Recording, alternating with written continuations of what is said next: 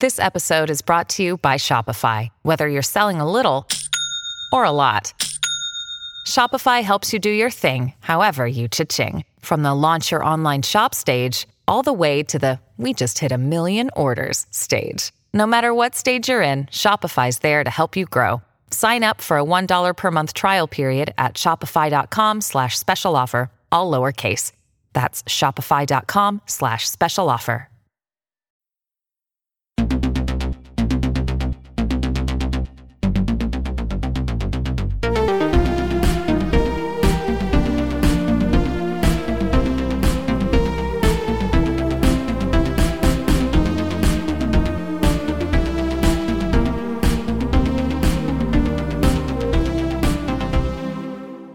Hello, everybody, and welcome back to Season 7 of Sequelizers. I am your host, as always, Jack Chambers, and joining me, also as always, it's Matthew Stogden. Politics and poetry promises these are lies. Sequelizing is as close as we get to the handwriting of God. That's not a bad Gottlieb impression. There's a clue for your listeners. That's all right. Not bad. Not a bad Bern Gorman. Not bad. And also, joining us, as always, it's Tim Aiton. 1, don't you ever touch me.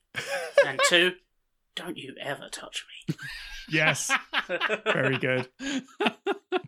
That is a great delivery as well. Because you see this, the second he grabs his arm, and he's like, he just looks, it's like, we just have 1 second. And you see Elba's performance in his face.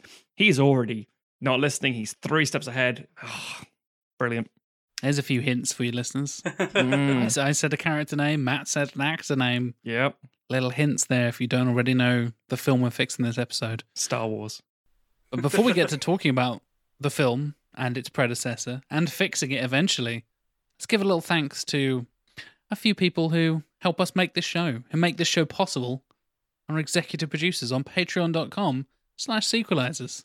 And funnily enough, as we mentioned last week, this episode is in fact a Patreon pick by one of our executive producers. The man, the myth, the legend, I guess. The kaiju. Jonathan, the kaiju fighting badass motherfucker, Jonathan Firth Clark. This coming up is Jonathan's pick. We've already had another patron pick earlier on. We had Future World, which was picked by one of our other executive producers, Mr. Stuart Main.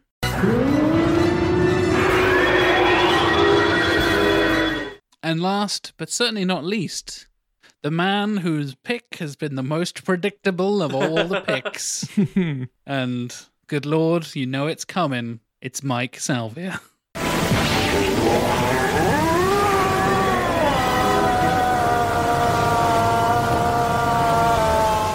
Thank you very much for your support, gentlemen. Jonathan, in particular, I hope you enjoy this episode. We'll be talking a lot of kaijus, of big mechs, and it's not an anime. Sorry, Matt, no anime. Mech suits! But lots of mech suits. There's going to be a lot of mech suit talk, because this week we are fixing Pacific Rim Uprising, which I heard described as the Independence Day resurgence of Pacific Rim. And I was like, yeah, kind of, but it's better than that. Yeah, Resurgence is unwatchable. Yes, I think Resurgence is significantly worse than Uprising. Yeah. And I'm not even coming from an Ashens, I hate everything about Independence Day kind of point of view. I actually don't mind the first Independence Day.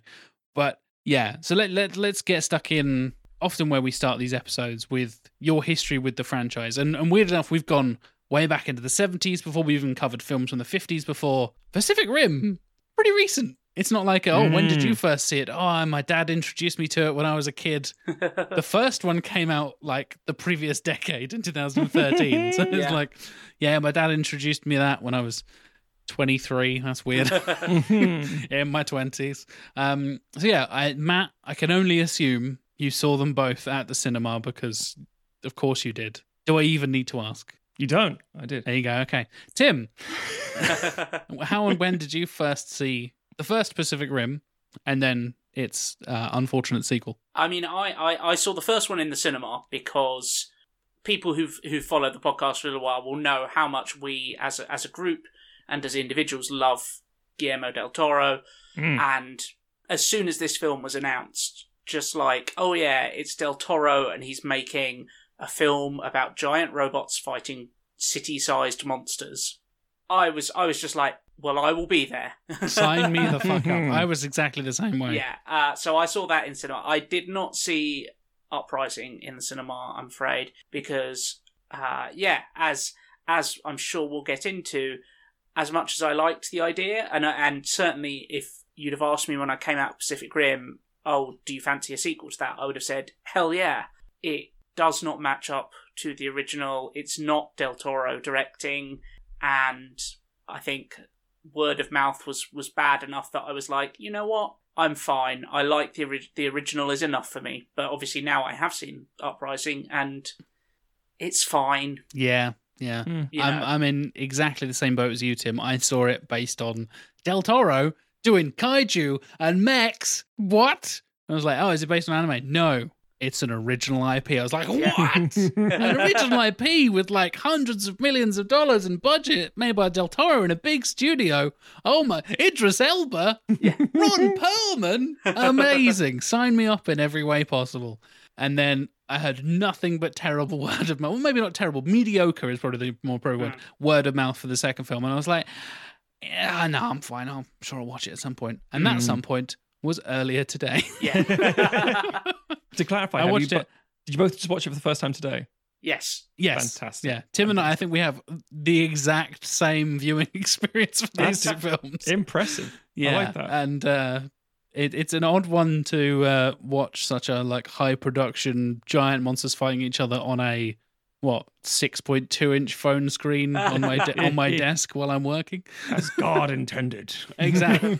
I mean, it's a high resolution screen. I'm getting all the lovely bits of CGI and whatnot, but yeah, not exactly the most cinematic of experiences. One headphone in, making sure I'm not waking up Emma as she's sleeping after a night shift, and I'm there like watching it out the corner of my eye while on my lunch break.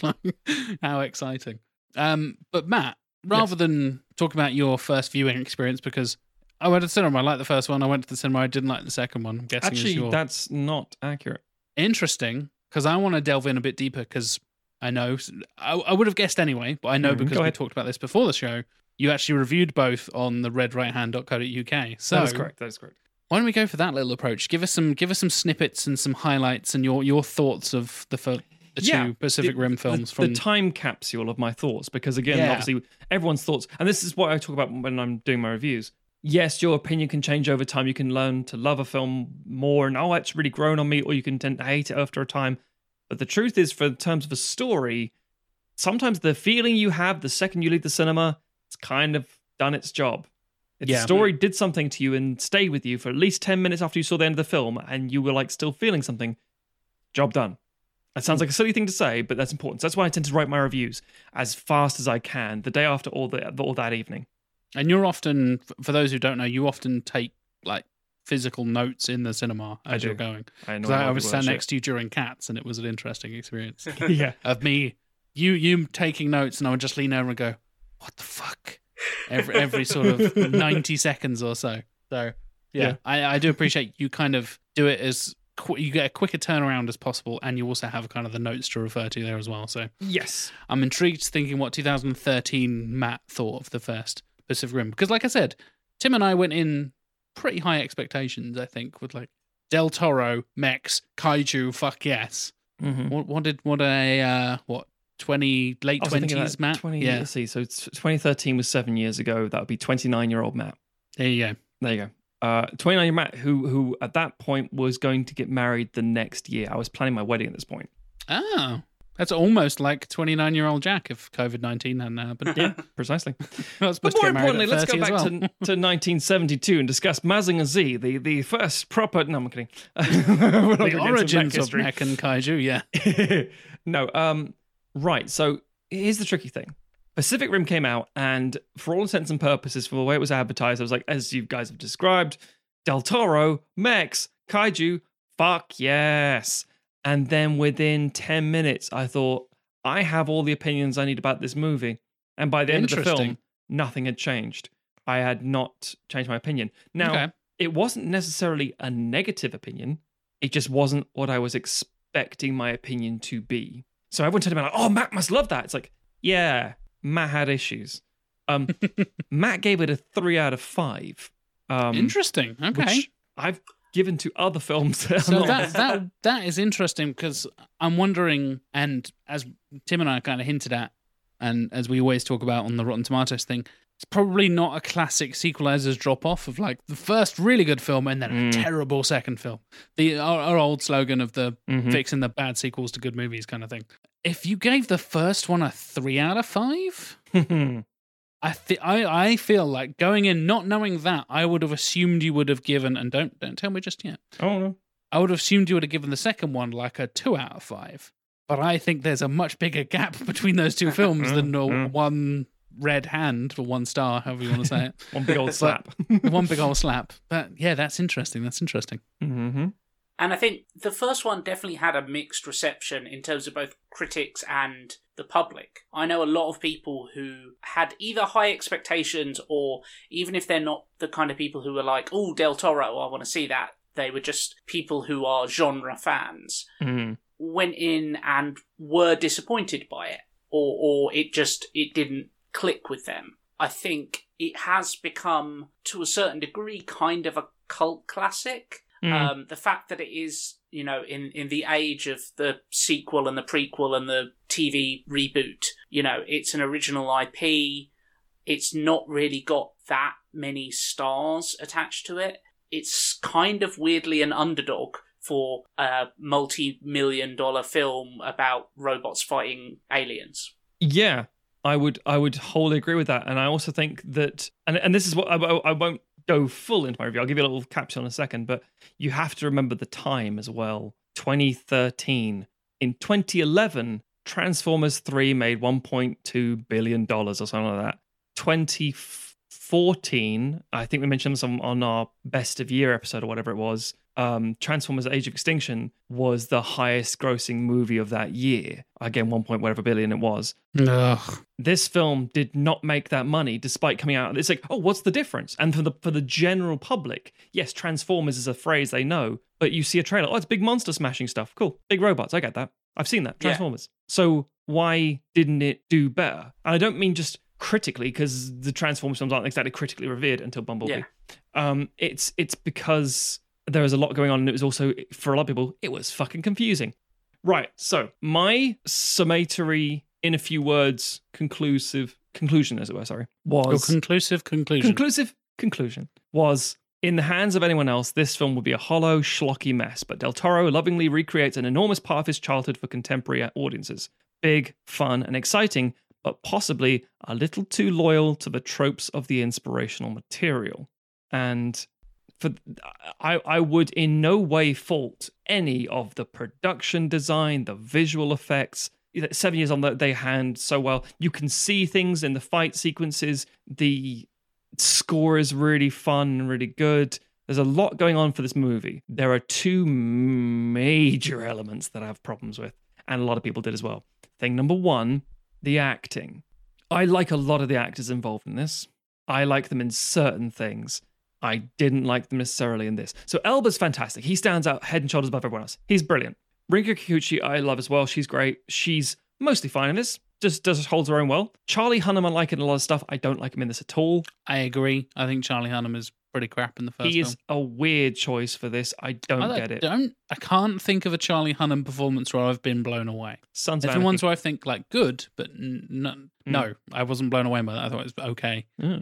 Yes. Sons of Anarchy is where he gets a chance to long form it and do things actually, because it's a TV series. And by the way, he shot Pacific Rim in the middle of Sons of Anarchy. So in the middle of the series, he goes off to, he's got his long hair and his beard, comes back and he's been in prison for a few years. He's got something short hair. And it's like, yeah, because you just did Pacific Rim.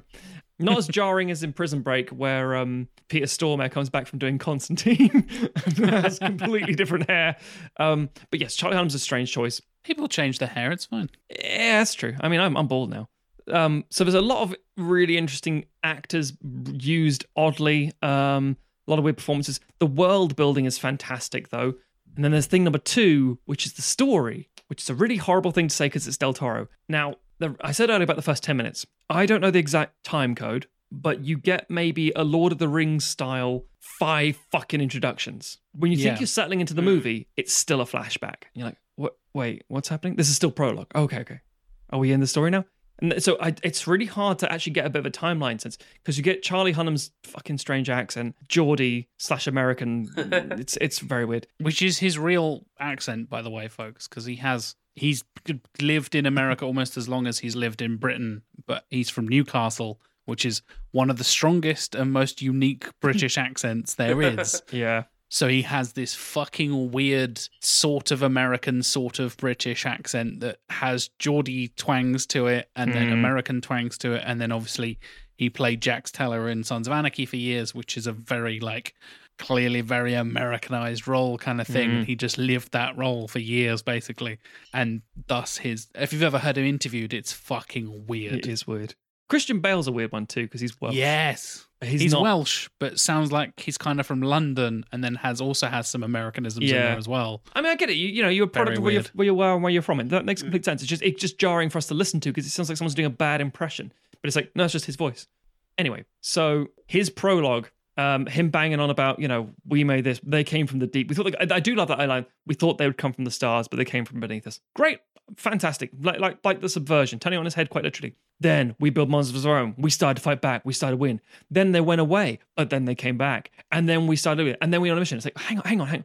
How many years have passed? Are you alive for all of this? Was this like in a couple of years? Because it sounds like, then we got complacent and we started making game shows about kaijus. It's like, again, was this literally the space of a year? Because if you base it on real world tragedies like fucking Fukushima or 9/11 or something, yeah, I mean, yes, okay, you have films about these things. You could argue that's us processing it, but you don't necessarily have a fucking theme park ride element to it. It's a very strange thing to have. I always know it's a couple mechanisms. It almost implies that it's like at least a couple of decades. Right? Yeah, exactly. That's generational shit. Yeah, like you become so complacent. Like maybe Raleigh, which is Charlie Hunnam's character in the first one. Raleigh Beckett. Don't be started.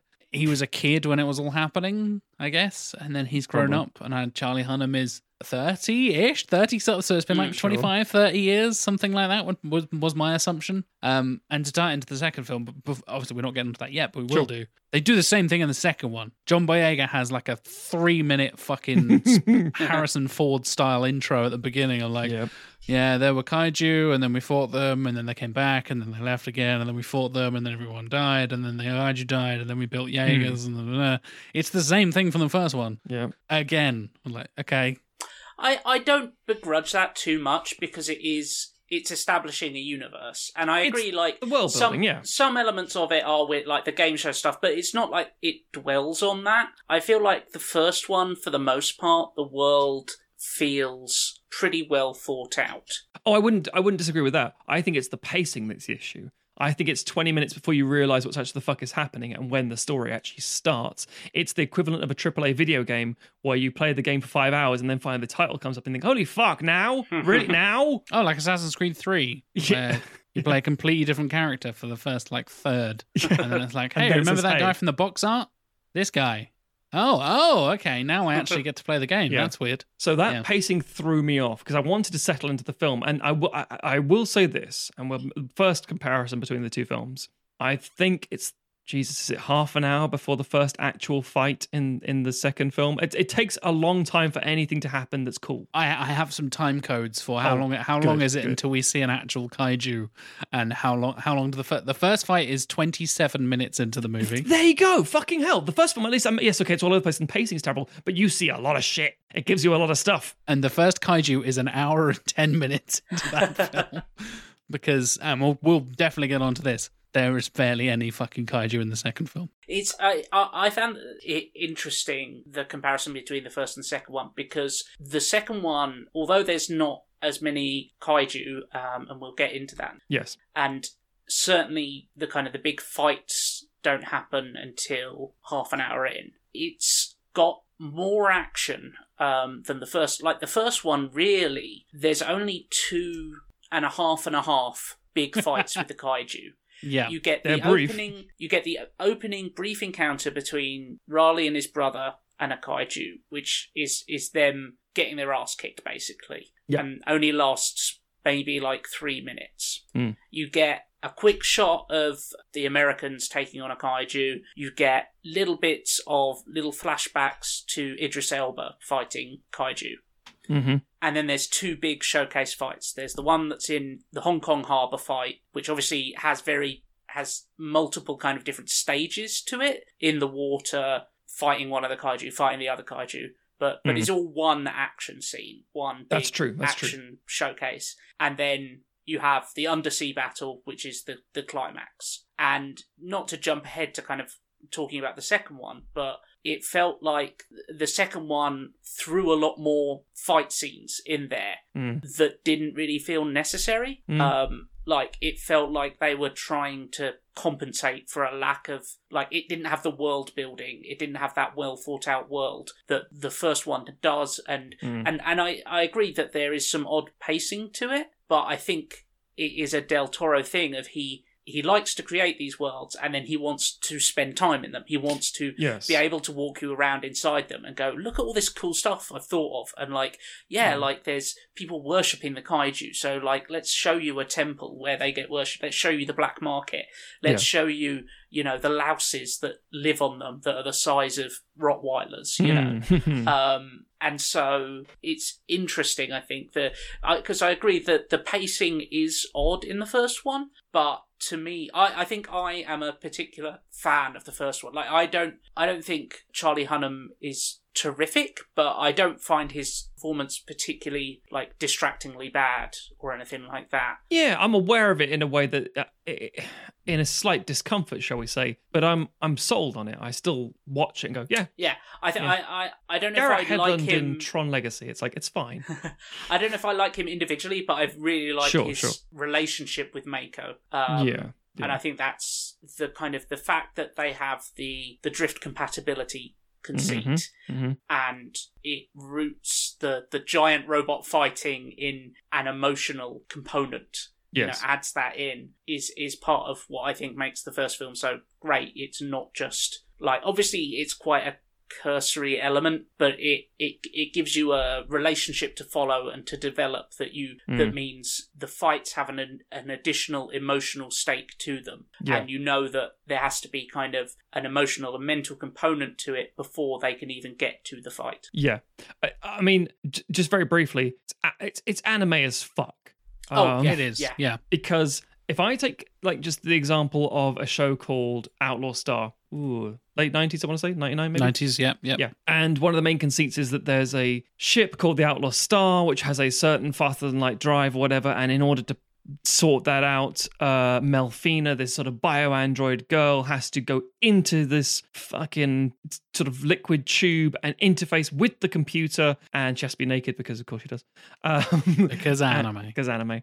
And all that kind of stuff. And then Gene Starwind, the pilot, he actually captains the ship, as it were. So there's so many things going on in it, and it's like, it's a conceit that in a cartoon you go, yeah, that makes sense. Whereas in a film you go, hang on. So they don't just steer the robot. No, they don't. They have to plug in and have a brain synchronized thing. It's like, yes.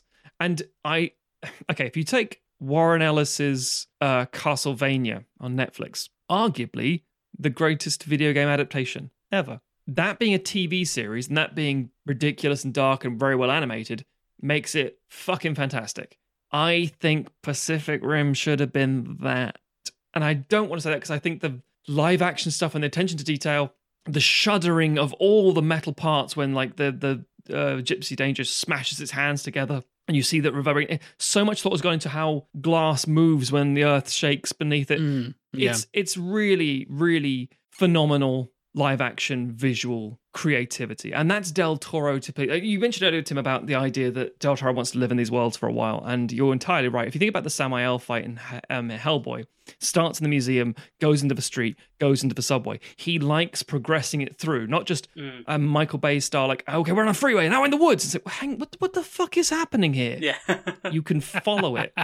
And it's like, we started on the... It gives you a sense of geography and we started in the world, pier, or in the harbour, the actual seafront, as it were, and we're going to end up in the sky. It's like, how do we get there? Don't worry, I'll fucking take you by the hand and show you.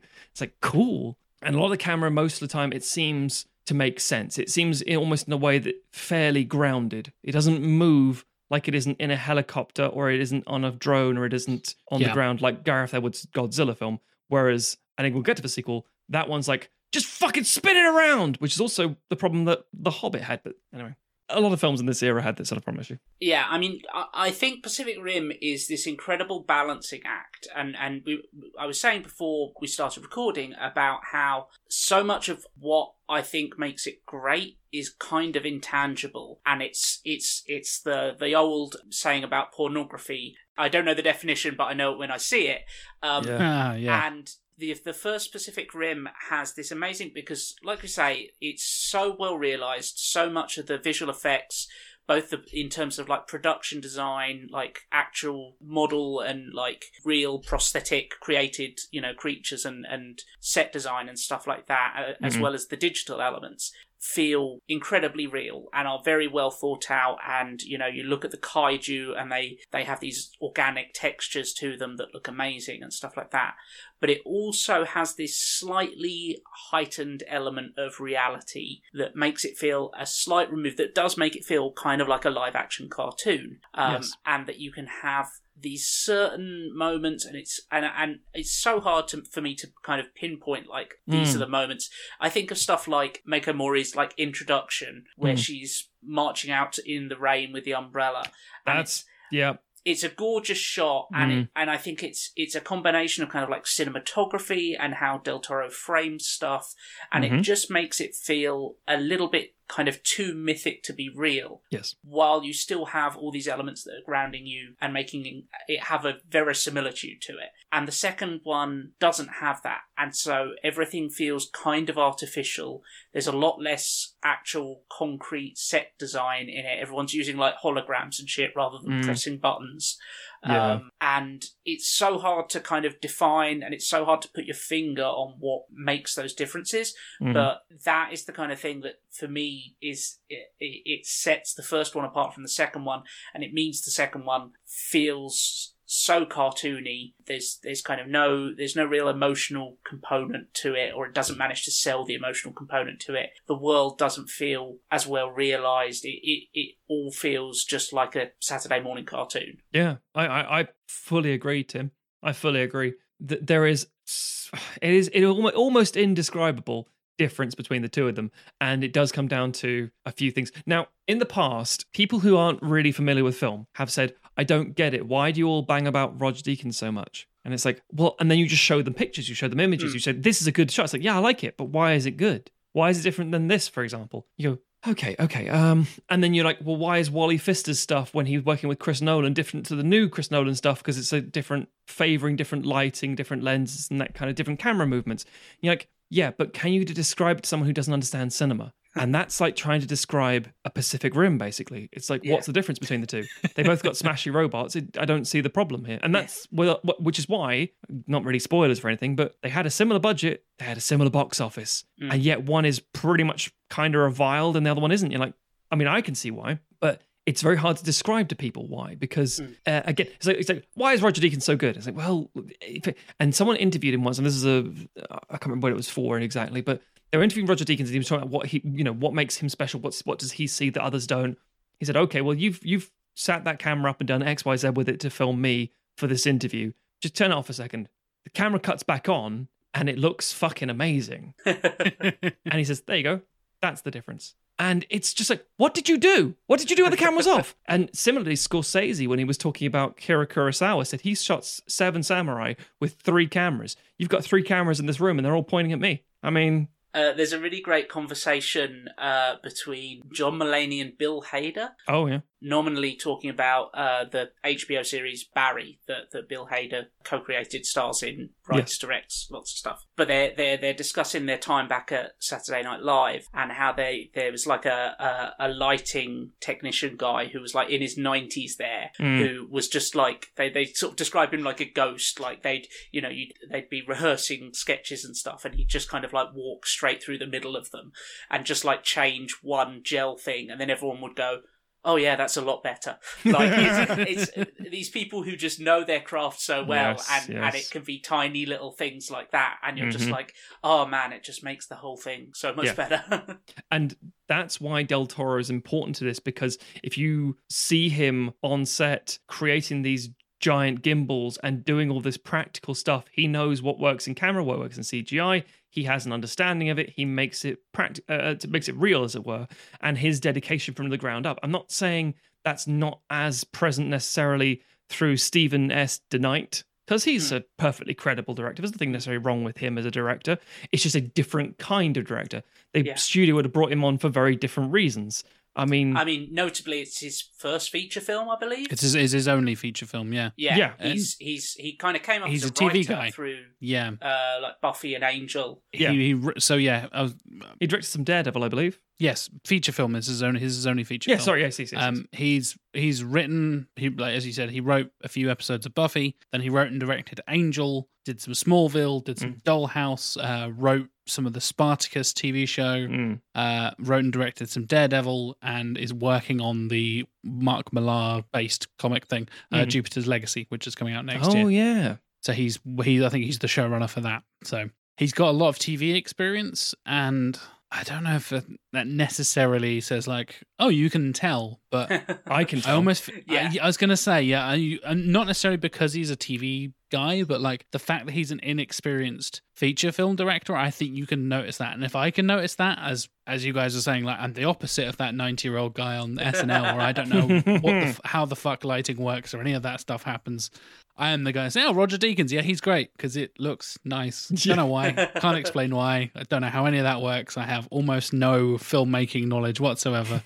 And even I can tell that as much as DeKnight can be great for TV, and he's done some fantastic episodes, he's written some fantastic episodes, he's directed some fantastic episodes of TV, it just doesn't hold up to Del Toro's work in the first one. It's as simple as that for me. And as you said, it's little things like how the camera moves and stuff that you don't notice until you notice it. And it's the classic adage, and I know I understand video games a lot more than I understand filmmaking, so I always relate things to video games. Like, you don't notice a camera in a video game until it's bad. And you go, oh, it's just so frustrating. I couldn't make that jump, or I couldn't shoot that enemy because the fucking camera couldn't get around the corner quick enough or whatever. Whereas a good camera in a video game, you don't comment on it because it's invisible, because it just works and you see everything you need to see and everything just happens how it should happen.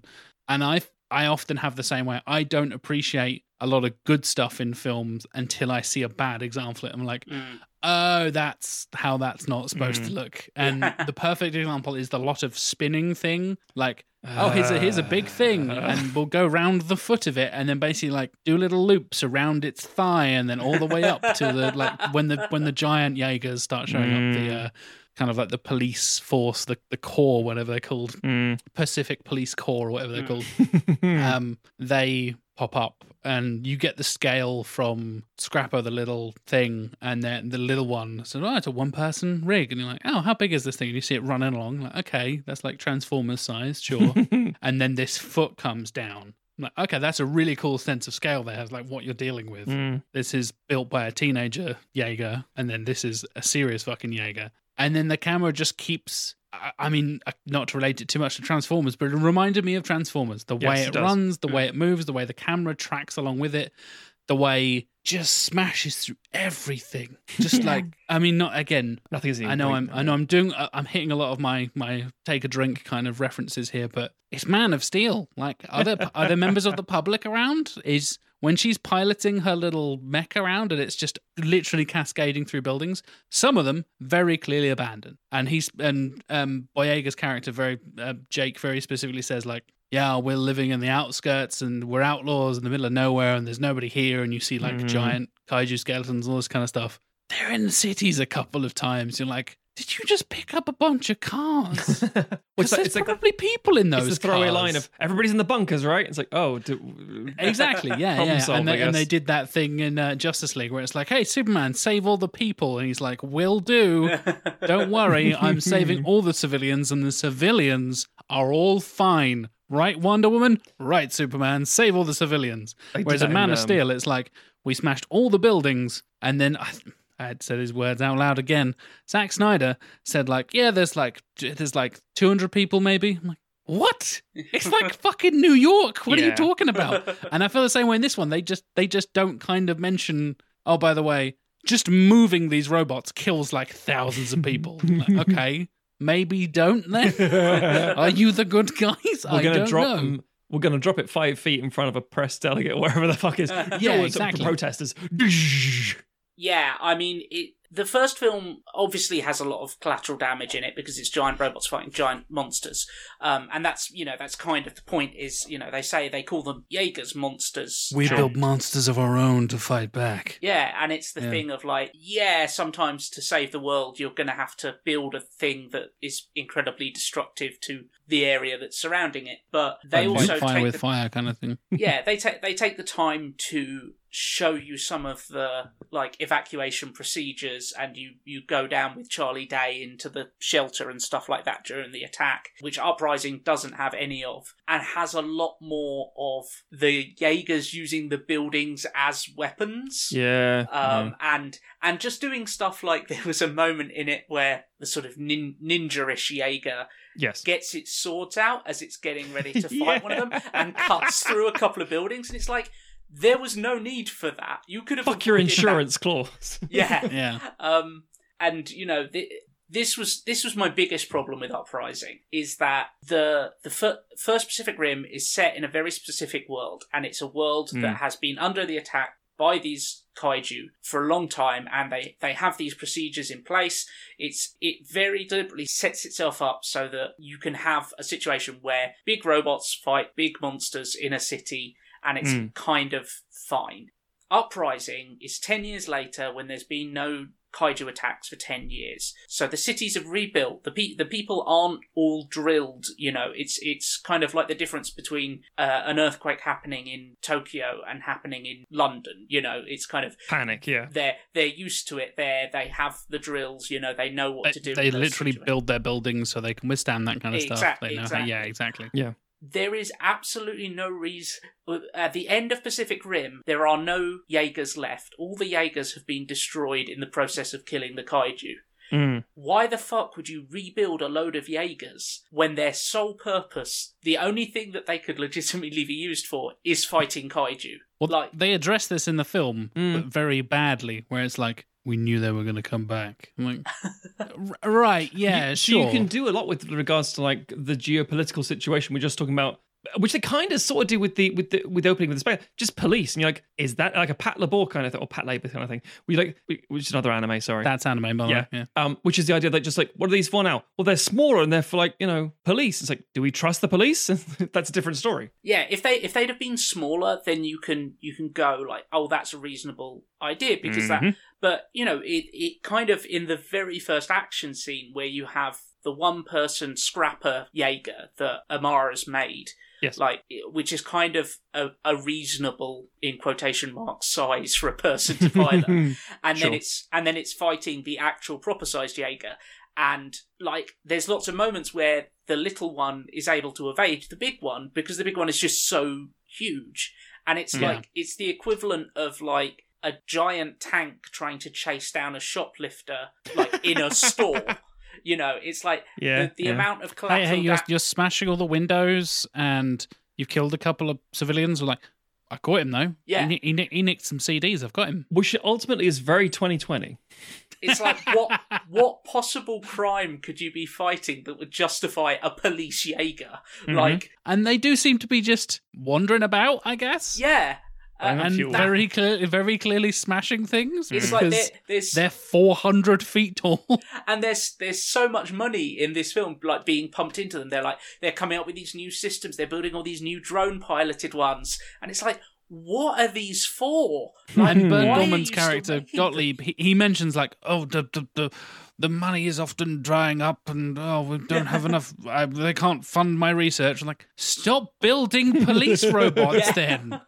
These, one of those probably is one of the most expensive machines built in the history of humanity. If you think about it in terms of space telescopes and the Large Hadron Colliders that cost billions of dollars or millions of dollars to make a functioning 400-foot tall cop robot. Yeah. It must be unbearably expensive, and they're just like, yeah, we'll just churn them out, it'll be fine. You're like, you what? look at like military jets that cost like billions of dollars, and that's just for one person to sit in, and like, you know, it's the size of, you know, a large car or whatever, and these things are buildings. Like, the fact that they were just like, oh yeah, the world just carried on making all these giant robots without any real justification, like, especially when in Pacific Rim they set it up that there was already, like, it was a dying project at the time, and there was more funding being put into like building a big wall. You know, that completely. As I was watching, I was just like, okay, that, you know, a lot of this is just fun, you know, throwaway action. But let's get back to why this is happening. What the fuck is happening for this? Anyway, see, I feel that you can explain these things, but as I'm about to sort of circle back to, there is one reason that they don't. I'm not defending it. I'm hopefully just trying to explain it. Now, a real world comparison for you. America dropped 2 atom bombs in the 40s. And you think, well, that's the end of that war. I guess we don't need more atom bombs.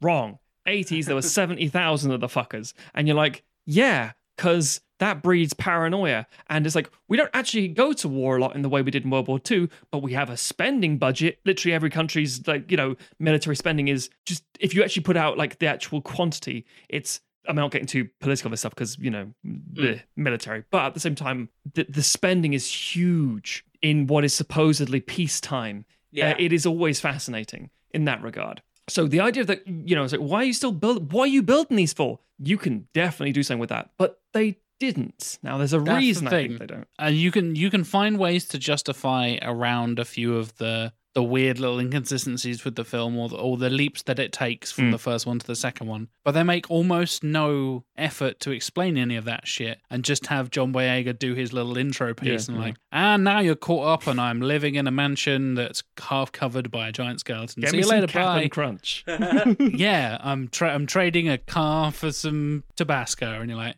right, so cars don't exist anymore? What world are you living in? What is happening? But there is a definite reason. I think there is a very clear reason for this. Now, if I was being reductive, I would say it's because of the director, because it is. But the truth is it's more than that. Because even if you have the same writers, Del Toro brings a lot of Del Toro to a production. It's unavoidable. Del Toro made Pacific Rim effectively for people like him. If kids, teenagers, who the fuck ever enjoyed it, nerds, if they enjoyed it, great. But it wasn't made necessarily for them. It was dark and neon and cool, didn't speak down to anyone. It was very childish in its madness of it all, but it was a cartoon. Fine. The Knight didn't do that. He made it bright, colorful. The camera moves around a lot. He shot like a fucking Power Rangers fight sequence. He shot like Saturday morning tokusatsu kind of style, like, you know, oh, we're in our morphin suits, go, go, go. That's what he shot like. And there's nothing necessarily inherently wrong with that. It just doesn't gel well with what we already know that universe to be. Now, again, 10 years on, yes, okay, it may change. Now everything's a fucking hologram rather than a tactile object. Because, again, if you look at the aesthetic of 1944, what's the aesthetic of 1954, it's fundamentally quite different. I mean, there's a lot of, you know, artistic style and progression. So you can say, oh, I can see the world here, but not the same way. Or if you make it 20 years, it's a bit easier, 20 years. So yeah, I get that kind of stuff. Now, to excerpt from my review for Pacific Rim Uprising, I'd like to highlight 2 little quotes if you don't mind. The first is the final comment, the in a few words summation, which is a perfectly capable release, but one which lacks the magic that made the first the passable affair that it was. So, as Tim said, it's the whole, you can't really say why... That's why I put the magic, but it's like something isn't right here. And my more in-depth final paragraph of the review itself, my closing statement of it is, it's just basically like a list. The pacing is reasonable. It doesn't outstay its welcome. It doesn't take itself too seriously. The action is clear and entertaining. The characters are concise and understandable, even if stupid, having arcs and history, and the world lives and breathes as both a recognizable and credible one, to a degree, giving plausibility and weight to the more fantastical components, arguably. In essence, this film was a spectacle piece. Little more. If you are happy taking it at that value, you will probably enjoy it for what it is. So again, if you're going into expecting another Del Toro film, you will be, as most people were, fucking disappointed. If you want to go in to see a load of robots smash each other, and say you're a fucking, like you're a 12-year-old boy, I would have loved the fucking shit out of this movie. It would have been spectacular because I wouldn't have cared because there were more robots and one had a hand that was like a cool mace thing and one had like this gravity whip. That was awesome. The difference was Pacific Rim wasn't selling toys to kids. It was selling collectible merchandise and figures to adults. At least that's how it's felt. It wasn't, it's a strange thing to describe. It made it grounded and realistic in a way that it wasn't actually realistic at all because it was nonsense. Yeah. But it knew its audience. The Night doesn't know the audience. It knows the audience that Paramount want it to go after. Or it's Universal. Universal, sorry, not Paramount. Get us some fucking toy market. Oh, okay, so kids, yes. Also, can you get the Chinese on board? Because they kind of loved Pacific Rim didn't do great in the States. It did good in China. It's like, okay, fine, we'll include some Chinese characters. That seems to be how they tend to do this for some reason. Just like sling some Chinese characters in a point of actual importance, make them the hero sometimes. And it's like, that's quite insulting, isn't it? It's like, nope, apparently it isn't. So I genuinely feel a lot of it falls at DeKnight's feet, but not necessarily in a negative way, just in the fact that these two films feel like they're set in alternate universes. Yeah, They do. Yeah. yeah. I think it's kind of odd that they decided to make one without Del Toro, and he's an incredibly busy guy who has thousands of projects that have been in development at various different points, but Most of them in development hell, let's be honest. Very true. Was he hobbiting at this point or trying to hobbit? I would have thought this would be about Shape of Water time, wouldn't it? Yes. Oh, because it's 2018. 2018, yeah. Shape Yes, of that's Water. right. Sorry, yeah. It's, For the first one, he had been working on the Mountains of Madness. And he started off with a very Lovecraftian idea for it, and he was coming up with like creature designs that were very Lovecraftian, which then drifted off into, I think, Knifehead was one of the first ones he came up with. Yeah. With one of the producers, I can't remember who it is. And then worked on like, oh, it's kind of like a Hellboy monster, and then it became a Lovecraftian monster, then it became a kaiju, and then he split it off into this other thing, and then blah blah blah blah blah blah blah. And it's like, yeah. But I think the thing is that every Del Toro film feels so personal to him. Yes, I agree. And the idea that you can then take that away from him and go, okay, but we want to rejig it, and now it becomes this kind of corporate thing that we want to turn it into something that can be cross-market demographic, with international sales potential. We're going to give it to a journeyman director who doesn't have the personal connection to it, because there's very little emotion to the story, in Uprising. It's a lot more in a way it's a lot more complex plot-wise. There's kind of more going on there. The first film is literally just like, there's monsters and then we fight them. Yeah. And then we find out the thing that we needed to find out so that we can actually attack where they're coming from. Whereas the second film has like betrayals and, there's kind of mystery elements in there that are more advanced, and but a it doesn't. Sexy brain in a jar. And I would be, if I may have a bold statement, if you don't mind. Not a hot take, but a bold statement. I do mind, Matthew. I do mind. Then prepare yourself. Prepare your pants. Oh my god. Pacific Rim is kind of a bit like Attack of the Clones. You what, son? Now, them's fighting words. Let me explain myself. I gave Pacific Rim, just to clarify, a 2 out of 5. I would say, and by the way, the reason it's 2 out of 5 is because a lot of it is still really good. The visuals are still very good. I mean, they're not you gave it 3 out of 5. No, sorry, Pacific Rim 3 out of 5. Pacific Rim Uprising 2 out of 5. Ah, right, okay. Yeah, sorry, Okay. apologies. Right. But Attack of the Clones is different. But what I'm trying to refer to specifically is that it's pioneering visual effects, arguably doing a good job at the time, and then horrific as the years go on. The camera is doing weird shit. There we go. The acting is, oh, you brought this person in. That's an interesting choice.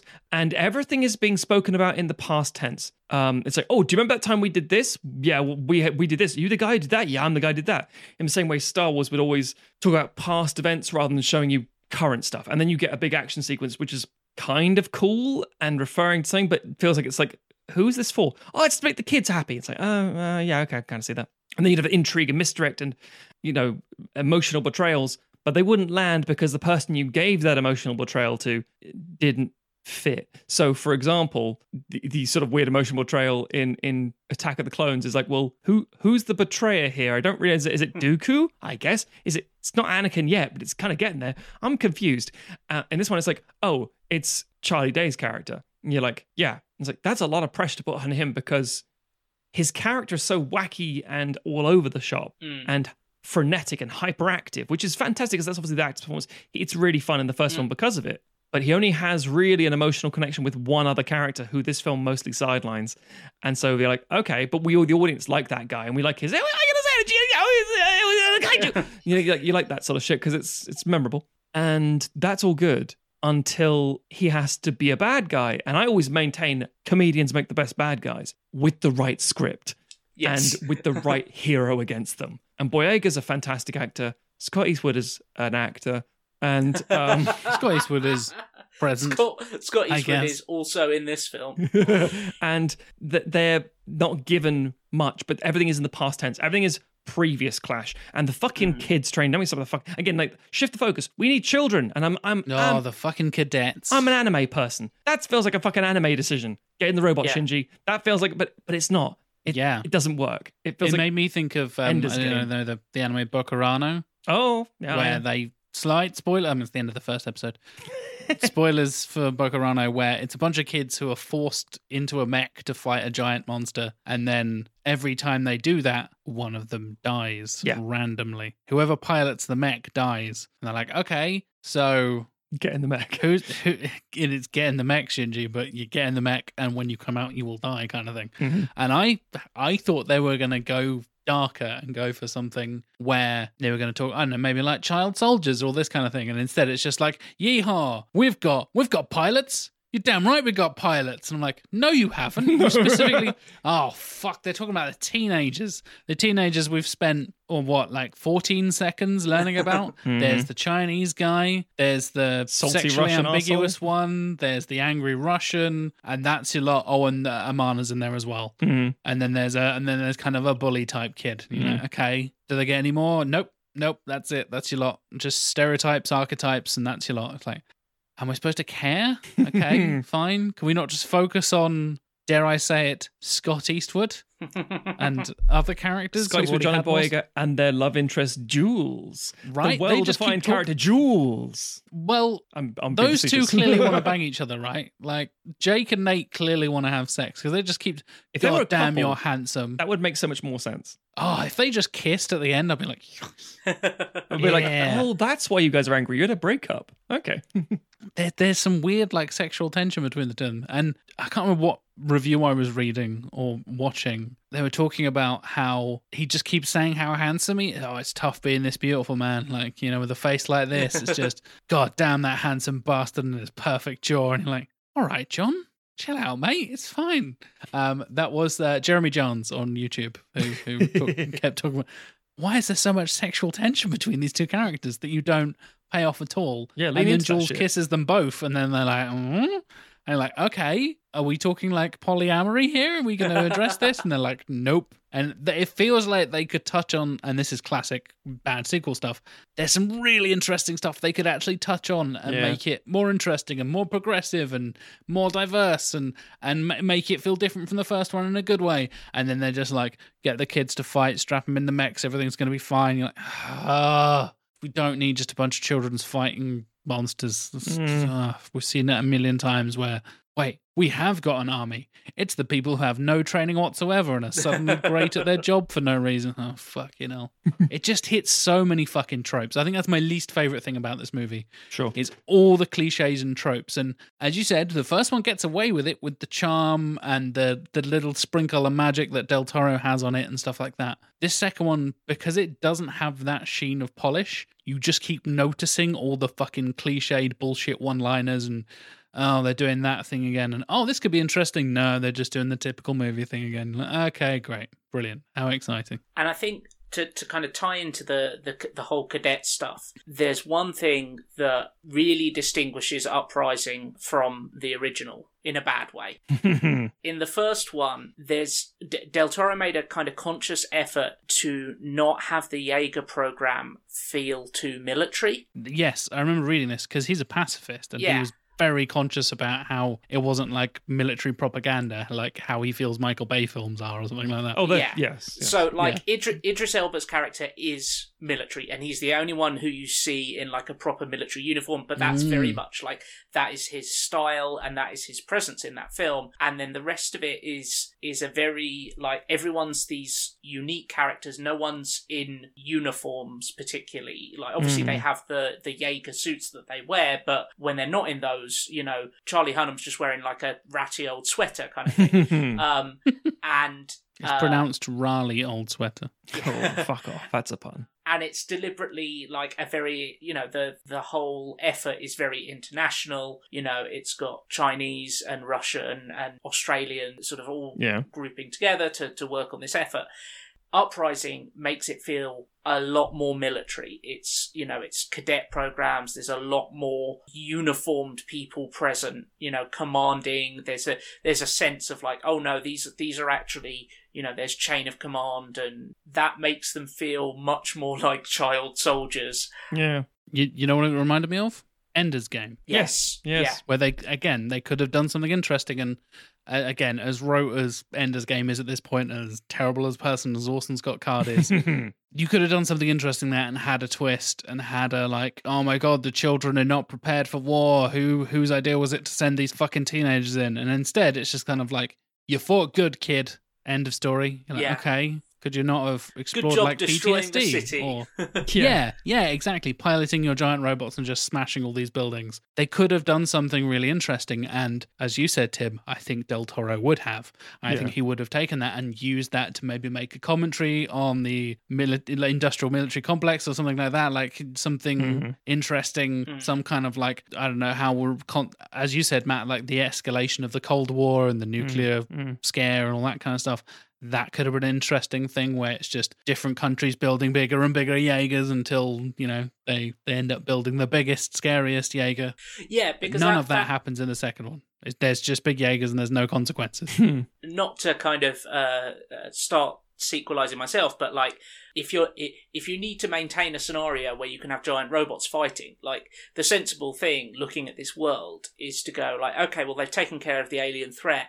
Now they have all this advanced, you know, they have the technology for these Jaegers lying around extant. Maybe it would get taken up by the military. Maybe it would, you know, become this Cold War, you know, mutually assured destruction thing of like every country's now, you know, they've stopped working together on, you know, the solution to this big world-threatening problem, and they're focusing on building up their own Jaeger forces. And then you have like, you know, your scrappy civilian people who are like cobbling together their own little ones to, you know, be a resistance or whatever. Sure.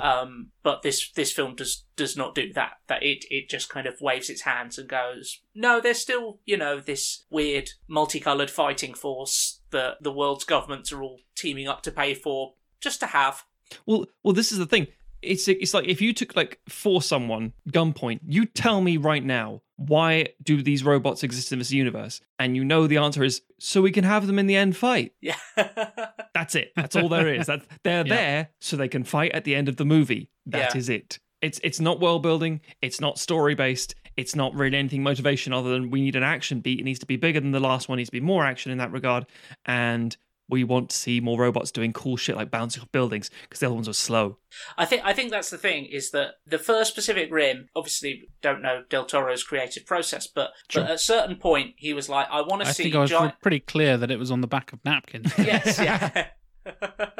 He was at home watching an anime and saying, I want to do this. He's reading a comic. I want to do this. Yeah, I mean, it's at a certain point he decided, I want to make a film where giant robots fight monsters. And then all the world building stems from that objective. I can't remember where I heard this story, but it was someone talking about the DC superhero Hawkman and saying the only things that Hawkman can do is fly and hit things with a mace. So writing stories for him is really easy. You just have to only give him problems that can be solved by flying or hitting things with a mace. And so, like, it's like this film wants to have giant robots fight monsters, and so it creates a world where that is like the natural like that. Everything points towards that, and so, you know, it all makes sense. There's it's like in, I think it's Gundam, where they invent a particle that has a very specific effect that means that suddenly having mech suits makes a lot of sense to fight your wars, kind of thing. May I jump in, Tim? Yes, please. You're talking about the Minovsky particle. That is right, yes. Yes, the idea that mech suits are actually a thing that is functioning. You can use ships, but in order to do stuff, the Gundam unit, why it looks like a person, is for a specific reason, because they disrupt low-level electromagnetic radiation or whatever, such as radio waves and things. So it's designed as a purpose, and then later is manufactured for war and yada. Yes. And the Gundams are a separate thing. But yes. But yes, they came up with a particle to justify why they had giant mech suits to fight. Yes. And Uprising kind of doesn't do that work. It doesn't come up with a world that supports its stated objective. That, to me, is its fundamental flaw, although it has many others. Yeah, I think Pacific Rim has issues. Pacific Rim Uprising has a lot of flaws. I think there's a very distinct difference. You can say, Pacific Rim, I didn't enjoy it, it's not for me. But you can't say it isn't a stunning creation in of its own right. Pacific Rim Uprising, you can't say it's boring because it's arguably entertaining. It does its job from start to end. It's if a Power Rangers film slight thing, and again, I'm using like a Saturday morning from the 90s kind of thing. If you were to sort of put that on, it would be spectacular, you know? If you could give that to a budget of a fucking Kamen Rider sort of style series in Japan, that'd be astonishing. It'd be so cool. But it's not the same thing, and subsequently you can get fewer people to like it. And it doesn't have, as much as I hate to say this, it doesn't have the sex, the fucking toxic masculinity, the racism and the shit that powers and or runs very much to the core of the Michael Bay movies, which means it doesn't have, unfortunately, the reflection of society, mass appeal, in the same way that Bumblebee didn't do nearly as well with the public because it was actually a really fucking good film, whereas Age of Extinction last night, despite being pieces of shit, $billion fucking dollars. But don't worry, we're gonna fix it. Much like Jaegers needing a ridiculous amount of funding, so does sequelizing. So first advert this week is with Stitcher Premium. You know them, you love them. You have to get to listen to some of your favorite shows ad-free with Stitcher Premium. You get access to Stitcher Originals, bonus episodes, comedy albums, you know all the drill. You can get that for $4.99 a month or $34.99 per year. You just go to stitcher.com/premium to sign up today, and you can use the code Sequelizers, SEQUELISERS. I almost forgot how to spell our own fucking name. And if you do that, American Zs, no A's like Equalizer, none of that shit. But if you do that, you get a month free on us. So you're very, very welcome. Additionally, much like John Boyega searching this new world for scraps to survive on, like Cap'n Crunch, if only he could, I don't know, if there's a service that would bring food to him, like today's episode being presented by Purple Carrot. Yeah, Purple Carrot, you heard right. Purple Carrot is the plant-based subscription meal kit that makes it easy to cook irresistible meals to fuel your body or your Jaeger. Each week, choose from an expansive and delicious menu of dinners, lunches, breakfasts, and snacks. Every box is an opportunity to learn and experience. Blood. Kaiju blood is the key ingredient in all of them. Every box is an opportunity to learn and experience something new and eat easy recipes and fresh pre-portioned ingredients. No shopping, no food waste. Just globally inspired, restaurant quality, plant-based meals. Which again, if you're facing an apocalyptic universe, got to grow like vegetables and stuff, get on board. You can get $30 off your first box by going to purplecarrot.com and entering the code PODGO30. So that's PODGO30 at checkout. That's PODGO30 for $30 off your first Purple Carrot box. Purple Carrot, the easiest way to eat more plants. We should, however, highlight that this only applies to contiguous US areas. If you're asking yourself, what's a contiguous US area? Well, allow me to explain. If you were a kaiju who made landfall in the middle of, say, I don't know, Ohio, but you could only go if you wandered out of one of the Great Lakes. Yes, exactly. Yes, thank you. That's perfect. If you wander out of Lake Erie because of all the shit that's in there, you could only go to the US bordered bits that touch that bit. You couldn't hop over to Alaska. You couldn't go to Puerto Rico. You couldn't go to Miami or you could go to Miami. You couldn't go to Hawaii. It's just the things within those United States land mass. So everyone else internationally, sorry, Purple Carrot is not for you yet. You can always send them an email saying, "Hey, I want some of that sweet goodness," and maybe they'll broaden their horizons, expand their business, open a rift, if you will, a breach under the sea? Very straightforward this week. There's only 2 Pacific Rim films, so we've only got 2 to pick out the scores for. Cool. So, gentlemen, as we always say, Rotten Tomatoes is an imperfect system, but we love it because it is imperfect. Interestingly, I looked this up earlier today, and I have been quoting the categorization and statistics of the tomatometer incorrectly this whole time. A positive review is in fact not more than 50%. It is more than 60%. Ah. Yeah, 3 out of 5, yeah. So yeah, it's a 3 out of 5. And I have incorrectly said in previous episodes, if it's more than 50% or more than 5 out of 10 or more than 2.5 out of 5, however we want to categorize it, it counts as a positive review. I stand corrected.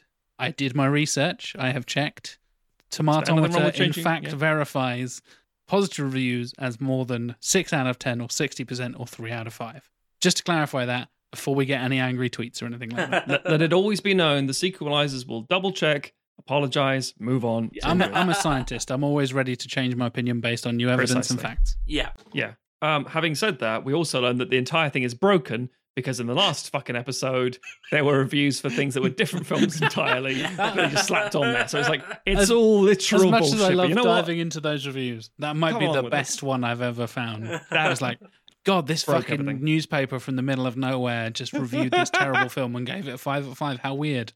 And the best of all, no football. And I was like, what? What the fuck is this? But anyway, Pacific Rim and Pacific Rim Uprising. I'm intrigued. I have a pretty clear idea, I feel. Let's start with the original and the best. Well, my 3 out of 5 would be a positive, so technically speaking... I don't know. What do you think, Jack? Weirdly enough, I feel like your 3 out of 5 is roughly bang on for a Rotten Tomatoes score. I'm thinking in the mid-60s. Because, as you said, people like Pacific Rim, but it's not a critical darling kind of film, is it? No. But it is Del Toro, which we've talked about before on this show. You know, we talked about Hellboy, we talked about a few other Del Toro things. We've brought him on for some of our pitches before as well. But, there's no way it's as high as the 80s or 90s. Not a chance in hell. There's no way it's as low as like 30, 40, something like that. I think mid-70s. Really? I'm going mid-60s. Well, I want to being a go bit generous. I will go 65 for Pacific Rim, please, Tim. Fuck it. I'll go 75 then. Okay. Because I think it's tricky because Del Toro is revered in certain circles. People say, Pan's Labyrinth. And they're like, yeah, Blade, who, as we've established, his lowest rated film, which is mind-boggling, but whatever. Not the point. Pacific Rim Uprising. Again, I think you're along the right sort of lines with your 2 out of 5. I think it might be, my guess would be high 30s or mid 40s would be my assumption. Because it's worse, but it's fine. And we've talked about this on the show plenty of times. Some of these sequels are a lot worse.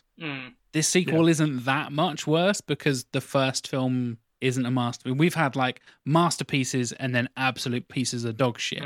Sure. Well, this is neither of those things. So I think there's probably, 20-30% less. So I want to say I'll go 35% positive for Pacific Rim Uprising, please, Tim. See, yeah, I think it won't be nearly as badly reviewed because although Del Toro is not on it, I think the people who thought this is a big dumb cartoon for kids will still think it's a big dumb cartoon for kids. There'll be some disappointed people, but there won't be enough to sway the needle that much. I'm going to say bang on 50. Ooh, interesting. Which we know is a negative. Yes. As far as Rotten Tomatoes is concerned. Well, so far this season, we've had clean sweeps. It's nothing but clean sweeps so far. It's Nothing bizarre. Do we break the chain finally? Is it a tie? We have not broken the chain, but Oh. we got incredibly close to. Oh, shit. Here we go. This is exciting. So, Pacific Rim, the first. Yeah. Yes. I'm ready. Matt, you said 75. Jack, you said 65. 72% Fuck. fresh Okay, yeah. on Rotten Tomatoes. I mean, good. Yeah, I think that's about right. That sounds good. Yeah, to me. With a Yeah. 77% audience score. See, you always think the audience will be higher, but that's... It's Yeah. more or less in line with critics. Yeah, interesting. Pacific Rim Uprising. Matt, you said 50. Jack, you said did. 35. One of you was within 7 points. One of you was within 8 points. Oh, fucking hell. 43. Wow. So it just goes to Matt. I should have gone for 45, not 35. Damn it. And audience score of 38. So again, pretty close in terms of... Again, based on my own grading metric, I'm more with the audience, I think, in this case. Yeah. I think the critics were too generous. But again, as I said in my own review, if you sign up for that and go, fuck it, it'd be just some fun things smashing each other around, you'll enjoy this film. Yeah, it's competent. Yeah. It is. It genuinely is. And the thing is, the CGI still looks pretty damn good. It's not the same world-shaking things, even though it's like, 5 years later, but it's like, looks all right. But anyway, let's fix that shit. It's my job. Yeah, we couldn't have a mech film and not give it to Matt. Matt went bold. So Matt true. has no mechs in this movie. They're driving around kaiju this time. Yep. They're piloting the kaiju by putting the hands up them like fucking Henson puppets. No, this is it like mechs. Titans and Attack on Titan, where it's actually like flesh kaijus, the flesh mechs? Yes, crystalline things where it forms around you. No, it's just robots in it.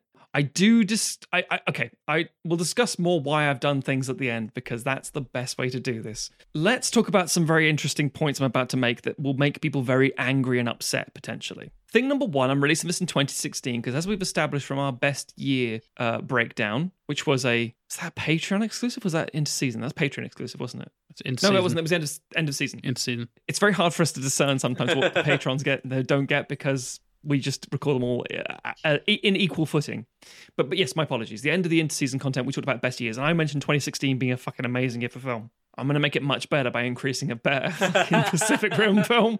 I think you can't release it in 2018 for a few reasons. One being that we're kind of transformed out at that point, and people don't really give much of a shit. And in 2016, there isn't a Transformers movie. Bumblebee came out in 2018, and it's fucking amazing. 2017, you had Last Night, which is just all over those. But 2016, it's a nice break. It's not up against another robot film, really. Not really in that regard. Here's the big thing. Well, no, let's go with the little thing first. The little thing is I'm not calling it Pacific Rim Uprising. Good. I'm calling it Pacific Rim 2. That's fine. Interesting. It's uninspired, but sure. Yeah. I thought of tons of cool titles for this, and I thought, no, fuck it. Pacific Rim 2 is absolutely fine. I don't have any reason to do what the fuck ever. Just 2. Because you want to know why? I want to do more of them. I want to do a lot more of them. I want to do all kinds of shit with them, as we'll find out later. Now, this is where it gets problematic. I am not bringing back Del Toro. After we just discussed how Del Toro is the most important component, I am not bringing him back. And I'm not bringing him back for one reason only. Del Toro busy. Yeah. If I, as we've discussed in previous pitches, to include Del Toro means you lose a Del Toro film. 2016, he's not working immediately, I think, but he's working on other stuff in hell. And that gives him the inspiration to do other bits and pieces. I'm not going to be the person that says, "Oh, we don't get Shape of Water because I made him do another Pacific Rim film." I don't like Shape of Water, so feel free to do that. Nah, it needs it. We need it for the Oscars. We need it for the Oscars. We need that. Do we need freak flags to fly. Yeah. We need the monster fucker representation. Most definitely. So I needed somebody who had an amazing visual eye, an amazing understanding of practical effects, a really good fucking cinematographer, and a Mexican man. Because I felt that there's absolutely no connection there at all. It just happens to be a Mexican person. And I went for Alfonso Cuarón. Ah. Interesting. So he has done Children of Men, Gravity, nothing in 2016, goes on to do Roma. And I'm like, this guy is brilliant. And I also like just point Cuarón a lot. Yeah. Yeah, Cuarón is a fantastic director. He also did arguably the best Harry Potter film, Harry Potter and the Prisoner of Azkaban. Agreed. He Yep. isn't adverse to schlocky genre stuff and CGI and practical and all that kind of stuff, as well as grounded, as well as teen friendly, as well as pushing the boundaries of. Again, you have to remember the Columbus films for the Harry Potter film. The first 2 are really fun. Oh, they're Christmas movies. Third one is like, right, these are for teenagers now. This is talking to the kids the way they want to be spoken to. This is darker, and then with the third one going on the same so forth. Yeah.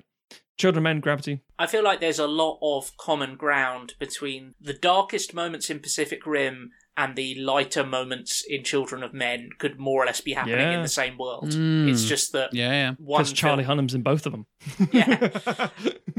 You're right, though, and that's the thing. I think he understands that, and And the reason I mentioned about the whole Mexican thing is because I genuinely think that much of the same way that Neil Blomkamp, if you come from a certain environment, you are exposed to different things and you bring that to the cinema. You bring a different perspective. And that sounds like a really obvious thing to say, but Hollywood doesn't seem to get that sometimes. Like, who have you got on to direct this film? Oh, a guy who grew up in LA. Okay, so he's always been part of the industry, effectively. No, not really. Yes, really. His whole life has been here in this town. Whereas if you're someone who has experience of life in different things, I mean, again, Del Toro lives in self-imposed exile. He can't go back to Mexico because of all the kidnappings and stuff like that. There's so many reasons he can't. We talked about it before, what happened with his family and his sister and all that kind of stuff. Yeah. Precisely. So I'm not saying that that's the thing, but Cuarón understands unrest. He understands necessity and things like that, with like Children, Men, and Roma. And there's like so much thing. And also, he's an auteur. He does great stuff, and he has a powerful force of vision, shall we say? He knows what he wants to bring to screen. He can have that, and again, that real long shot sort of stuff, that practicality. I think, and again, even with the CGI stuff and Gravity, inventing almost new ways of doing stuff in the same way that Del Toro had the suits all practically designed with like liquid gels in it for stabilizers and the gimbal for the cockpit, all that shit. You need someone of detail, and that for me is Cuarón. So that's my compromise, everybody. If you don't like it, you can fuck off. Returning cast: Riley Beckett, Charlie Hunnam. We didn't even address this, did we? Where the fuck is Riley in the second film? Yeah. He's just 10 years. He's just not mentioned. They go on about Idris Elba for like half an hour. And it's not like Charlie Hunnam's like... Is he? Yeah, it's not like he's blown up in the... Well, Sons of Anarchy had already finished by that point. He was working on 7 or 6 King Arthur films, wasn't he? Yeah, he was working on the King Arthur. Genuinely, he would have been working on the King Arthur because that was 2017, wasn't it? I think so. I think thereabouts, yeah, probably. Yeah. One of the worst films I've seen recently. That was a terrible movie. It was so boring. I watched it on a flight back from Japan and fell asleep, and I don't regret falling asleep. We're bringing back Mako Mori, played by Ringo Kikuchi. Good, nice. We're bringing back Newt Geisler, played by Charlie Day. Mm-hmm. We're bringing back Herman Gottlieb, played by Bernd Gorman. Why is he called Herman Gottlieb when he's so British? It's the future. most German name in the world. German people living in England. I fucking love the names in Pacific Rim. And Me too. That was one of the things that I was like, Uprising just doesn't have the same spirit to it because they go from someone called Stacker to someone called Jack. Mm. Is it Jack or Jake? That's exactly the point. I'm terrified of mine because I'm so worried Jake, that my names aren't as good. I remember when it's a Jack. Yes. I put a cross next to that list. Right, okay. So new cast. I should point out, the returning cast don't do much. It's all about the new cast. Now, I have to do a thing, and I apologize in advance. I have to say a lot of stuff, and it's going to get very confusing, and I apologize so much for that. Hey, everybody. Welcome to every episode of Sequelizers. Matt talks a load of bollocks that nobody really understands for like 15 minutes at a time. Go ahead, Matt. Specifically, I have to talk about pilots and the name of their Jaegers. Oh, no. Have you invented new weed strains? That's a joke for the patrons right now. Right, here we go. New cast. Piloting the Jaeger Keen Hound, we have Oscar Keyes, played by John Boyega. Nice. So Good. not returning cast, but sort of returning cast. I see what you're doing. 2016, in between so done Attack the Block, Force Awakens, then he goes on to do Detroit and Last Jedi after it. So it's in between Force Awakens and Last Jedi. Cool. There we go. Lovely. Piloting the Sangyo Prospect, which is a Korean Jaeger, is Sang Yao-hoon and Sang Bom. They are related. Sorry, this is the characters' names. They're related. The actors are Kim Ok-bin, or Kim Ok-vin, technically sometimes. It depends on pronunciation. She was in Thirst and The Villainess, most famously, in between this movie. And also Park So-dam, who was in Scarlet Innocence and Throne. And most importantly, she was in Parasite. She plays the sister. She's the sister, yeah. Yeah. And these two, we'll come back to their connection, but they are related. Hence the same surname, Sang. Piloting the Glory Atarangi, we have Ihaka and Kaori, played by Manu Bennett and Rob Kipper Williams. Manu Bennett is 30 Days a Night, The Hobbit. He also very prominently in Arrow. Yeah, I was going to say, I know him from Arrow most of all. Deathstroke, yeah. And is also the orc dude in not the Lord of the Rings, films. The Hobbit films. Yeah. Yes, that's right. Everybody loves that. You know, the big orc man who nobody gives a fuck about and nobody remembers the name of. No, that's The Hobbit all over for you, isn't it? Yeah. And the other guy is from Deadlands and The Meg. He's a lesser known, but the best Maori actors and things like that. So I wanted to include a different island nation. Because again, if you were talking about the Pacific Rim, I think, well, we should have more islanders in this. The big Pacific Islands. Yeah, that makes sense. Yeah. We also have piloting the Kasai Omega, Nilima, and Kiara. This is played by Frida Pinto, who's done Slumdog Millionaire, Nice. Rise of the Planet of the Apes, Immortals. Then she does our film, hopefully. Goes on to be in Mowgli, which was a piece of shit. And Indira Varma, who was in Basic Instinct 2, Exodus, Gods and Kings, and Official Secrets. She's a British actress. Then we have... So they're representing India. India? Yeah, right. That's correct, yeah. India. Then we have Phorebus Oraculi. Now we're talking. Yeah. These are some Pacific Rim-ass names, Matthew. Yeah. I appreciate it. Phorebus Oraculi, played by Jason Isaacs. Because I fucking love Jason Star Isaacs. Trek Discovery's Jason Isaacs. Yeah. Harry Potter, Fury, Cure for Wellness. Then he goes on to do Death of Stalin, Hotel Mumbai, tons of TV stuff. He's a fucking Jason gem, Isaacs man. is brilliant. Love me some Jason Son of Isaacs. Liverpool, man. Genius.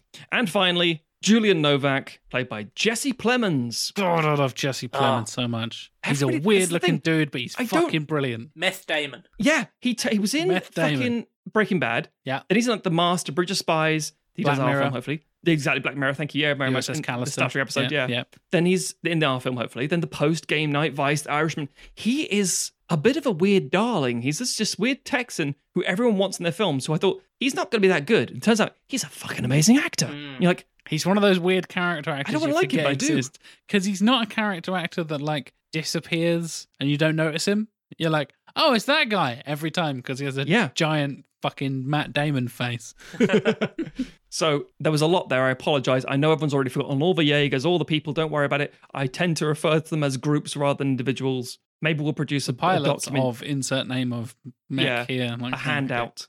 All you need to know is all those new people are important. All the old people are also multiple present technically. nationalities, full of good actors playing characters. That's what Correct. we need. Cool. But as Tim said, why are they Jaegers? Let's fucking find out, shall we? It's a sex thing. When is it not with you, Matt? That's a good Horny point. Matt is taken over. Horny from Matt. Horny Horny Tim. Matt's always Horny Matt is the devil that whispers in Horny Tim's ears. Horny Matt is horny for mechs. Hashtag horny for mechs. So, the film opens with the narration from Riley Beckett, because of course it fucking does. Has to About- have a narration at the end. That's the rules. Yeah. About the breach being closed, but fighting kaiju for decades has left the global economy in tatters. The Earth's resources are limited after spending so much on walls and Jaeger production, and devastated cities are left to rot rather than the lengthy and expensive process of reconstruction, because I don't like that about Uprising. Addresses the thing we were just talking about. Yeah. Yeah. That makes sense. With such a low standard for living, crime and disease are rife. Diseases such as COVID-19, Matthew. People just cough in each other's faces all the time. And then a mech comes in and says, nope, 6 feet, please. The joint world government, because I've decided they team up, because of course they would. The joint world government tasked Newt and Herman to open their own breach for dimensional travel to either find a new resource-rich world or to mine, or one suitable enough to live on. Interesting. So here we go. Why are they doing? Why they have mechs? To get the fuck out. This is basically Interstellar. Wait for the Slash bookcase scene. Elon Musk's Yes, biopic. it's going to be an. I wanted a thing for Quaron to get behind, and the message here is we fucked the Earth. But in this case, it was a good reason. It's like we're trying to defend it. It's like you defended it, but now it's unlivable. And at what Interesting. cost? Okay. So now we need to get the fuck out of here fast. Yep. Go. I'm down. I'm intrigued. That's the universe. Let's go. Marco is in charge of the Shatter Dome. Fucking cool name. That's a good game. While Riley is lead trainer for new pilots, both effectively adopting Stacker Pentecost's legacy. While Newt and Herman argue about the ramifications and nuances of breach creation, Dr. Julian Novak is brought on by a separate division to develop artificial intelligence which would do away with Jaeger pilots and save time on the training process. Hinting at the drone things from Uprising. Okay. Yeah, correct. Yeah. Riley is clearly unhappy with this decision and highlights the system's flaws when, in a simulation, it does not save a fellow unit. As Riley leaves, he calls over his shoulder, "If that thing doesn't care if we live or die, how is it supposed to protect us?" Riley returns to his own lab and continues his work with Dr. Oscar Keyes, a pilot and tech specialist who has been using drift technology for people to cope with trauma, but in the process refined the process to allow a small handful of individuals to solo pilot Jaegers, but the tech will take years to effectively refine. I apologize for process to process. I did pause for that. I was like, that does make sense. Yeah, sorry, yeah. It's fine. Time jump to 2030. Oh, here we go. 5 years after the events of Pacific Rim. A disastrous earthquake due to desperate fracking leads to the escalation of the new breach program, dubbed Last Promise. A government official tours the Shatterdome, with Mako giving an overview of the new pilots and units. Sisters Sang Haeyeon and Sang Bom are former associates of Hannibal Chow, pilot the Sang EO Prospect. Nelima and Kiara developed unique gravity whip technology and pilot Kasai Omega. The biggest of the units is Glory Atarangi, with its multi-adaptive lance/spear/scythe. This is the most anime shit, Matthew. And is piloted by Ihaka and Kaori. The final suit, Keen Hound, is an experimental solo-piloted Jaeger, piloted by Keys. The official is dismayed when he sees a full-on brawl between the pilots in the mess hall. Mako hauls them into a meeting room and scolds them on losing their composure hours before mankind's most important mission. So just very quickly, I didn't want them to be military, so most of them are scientists. Yeah, I and know. That was kind of yeah. I wanted them either to be like. Also, I like the idea in the original Pacific Rim. These are just random people, or they just happen to be really drift compatible. It's like, yeah, we've got criminals, scientists, and all sorts here because that's why they're in that position, basically. Before the mission begins, the official explains he has little faith in the success of the mission under human supervision and has been working closely with Dr. Novak.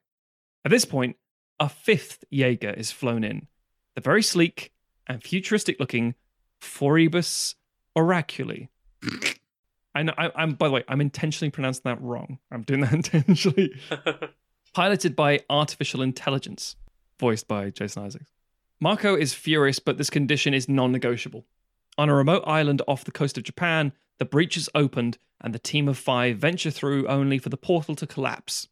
Novak loses contact with Foribus Oraculi, and Newt laughs hysterically before his head kicks back and he falls into a coma.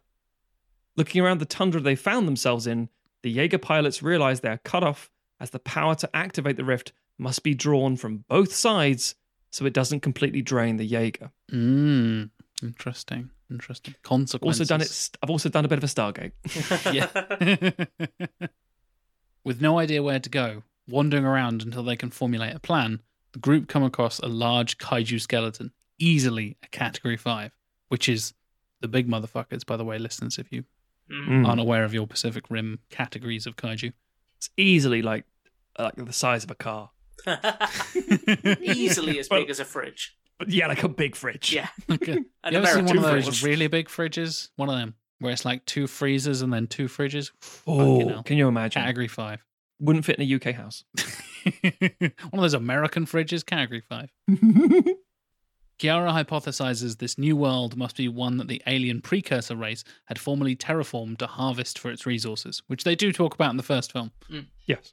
Foribus takes a knee and is unresponsive for a few minutes, but before the team can address it, they are attacked by a snake-like kaiju with a sort of hammerhead shark skull called Crest Splitter. They have them, again, the naming conventions for kaiju are pretty fucking stupid and amazing as well. They are. I appreciate Crest Splitter. These were pretty tricky to come up with. The battle is brutal with the team neither gelling nor communicating efficiently, often getting in the way of each other's attacks. This is where we see that Keen Hound's primary weapon is a cannon that draws material from around it and fires them, rather than expending ammunition. Much to their surprise, Foribus stays largely away, to the chagrin of the Sangs who feel that the team is going to get wiped out on its first mission. Seizing an opportunity, Nelima and Kiara share a thought across the drift and silently agree it is the best course of action. Activating the gravity whip. What's a gravity whip, Matt? Can you explain what a gravity whip is? Yes. Because it sounds fucking cool. Gravity whip is where you can whip gravity. Select a nearby section of land or a building or a mountain or some shit, and it will extract, almost carve out part of that and use it as a, I can't think of what the word is for an actual weapon, but it's basically almost like a sling. That's what I'm looking for, a sling. So you can use that to fling it out. So effectively, it's a tractor beam that cuts shit out. Cool. Kind of like they use with the cars in the Sega one. Precisely. Cars. Precisely that. Cool.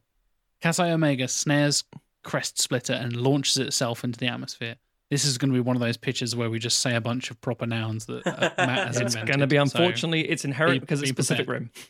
What was the other one we did that in where it was just nothing but fucking proper nouns? I feel like it was one of mine where it was just like, Yeah. this Was it particular sci-fi? thing. Yeah, some sci-fi thing. Of course it was. The radio waves are filled with chatter from the other pilots as Foribus simply looks on. Reaching the upper atmosphere with systems failing and the kaiju thrashing wildly, they hurl the beast into space, watching it crack up without the safety of the planet's atmosphere. As the mech falls back to the surface, they initiate a powerful scan, mapping the planet's surface for the others. Far from the site of the battle, the site of Kasai Omega burning up on re-entry is seen by a giant, scorpion-like kaiju.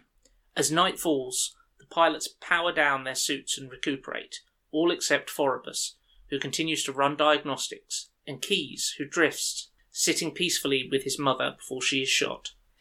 The respective pilots of Sangio Prospect and Glory Atarangi talk about the reasons they joined the program.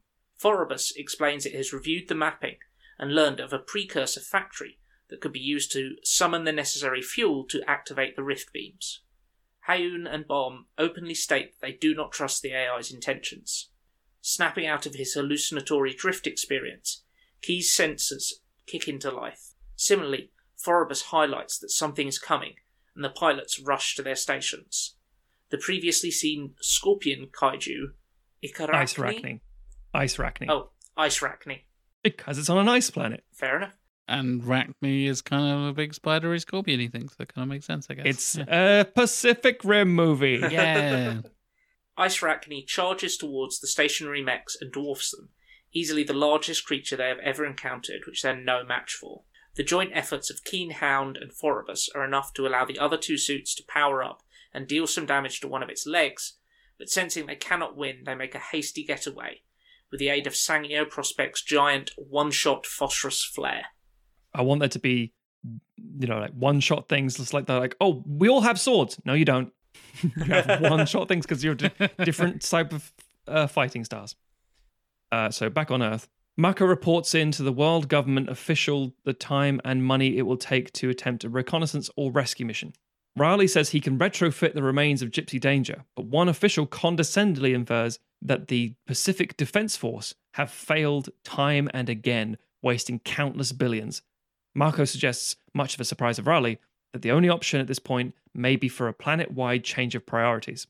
Another official with clear stakes in energy production argues this is simply not feasible, and they must have access to new resources to maintain growth, no matter the cost. Mako believes this to be arrogant, fueled by greed, and no better than the actions of the precursor race before terminating the call. Mm-hmm. Human's gonna human. Glory Atarangi successfully hacks into Foribus' signal and realizes it is patched through to a frequency with the kaiju. This leads to an almighty Jaeger fight, with the group believing the AI is not only responsible for the attacks, but also their entire predicament. They fight to a standstill, with Keyes managing to talk sense, reiterating the conflict as a waste of fuel. Foribus explains it's trying to piggyback the signal back to Earth, without alerting the kaiju of their presence or mission, but has thus far been unsuccessful. It believes that their destination may be able to boost the signal, but this shouldn't have any impact on their mission, and has theorized that the rift portal must have been deactivated from the Earth side. The prospect is worrying, and the group continue on, aware that the Ice Rachni, is likely still stalking them.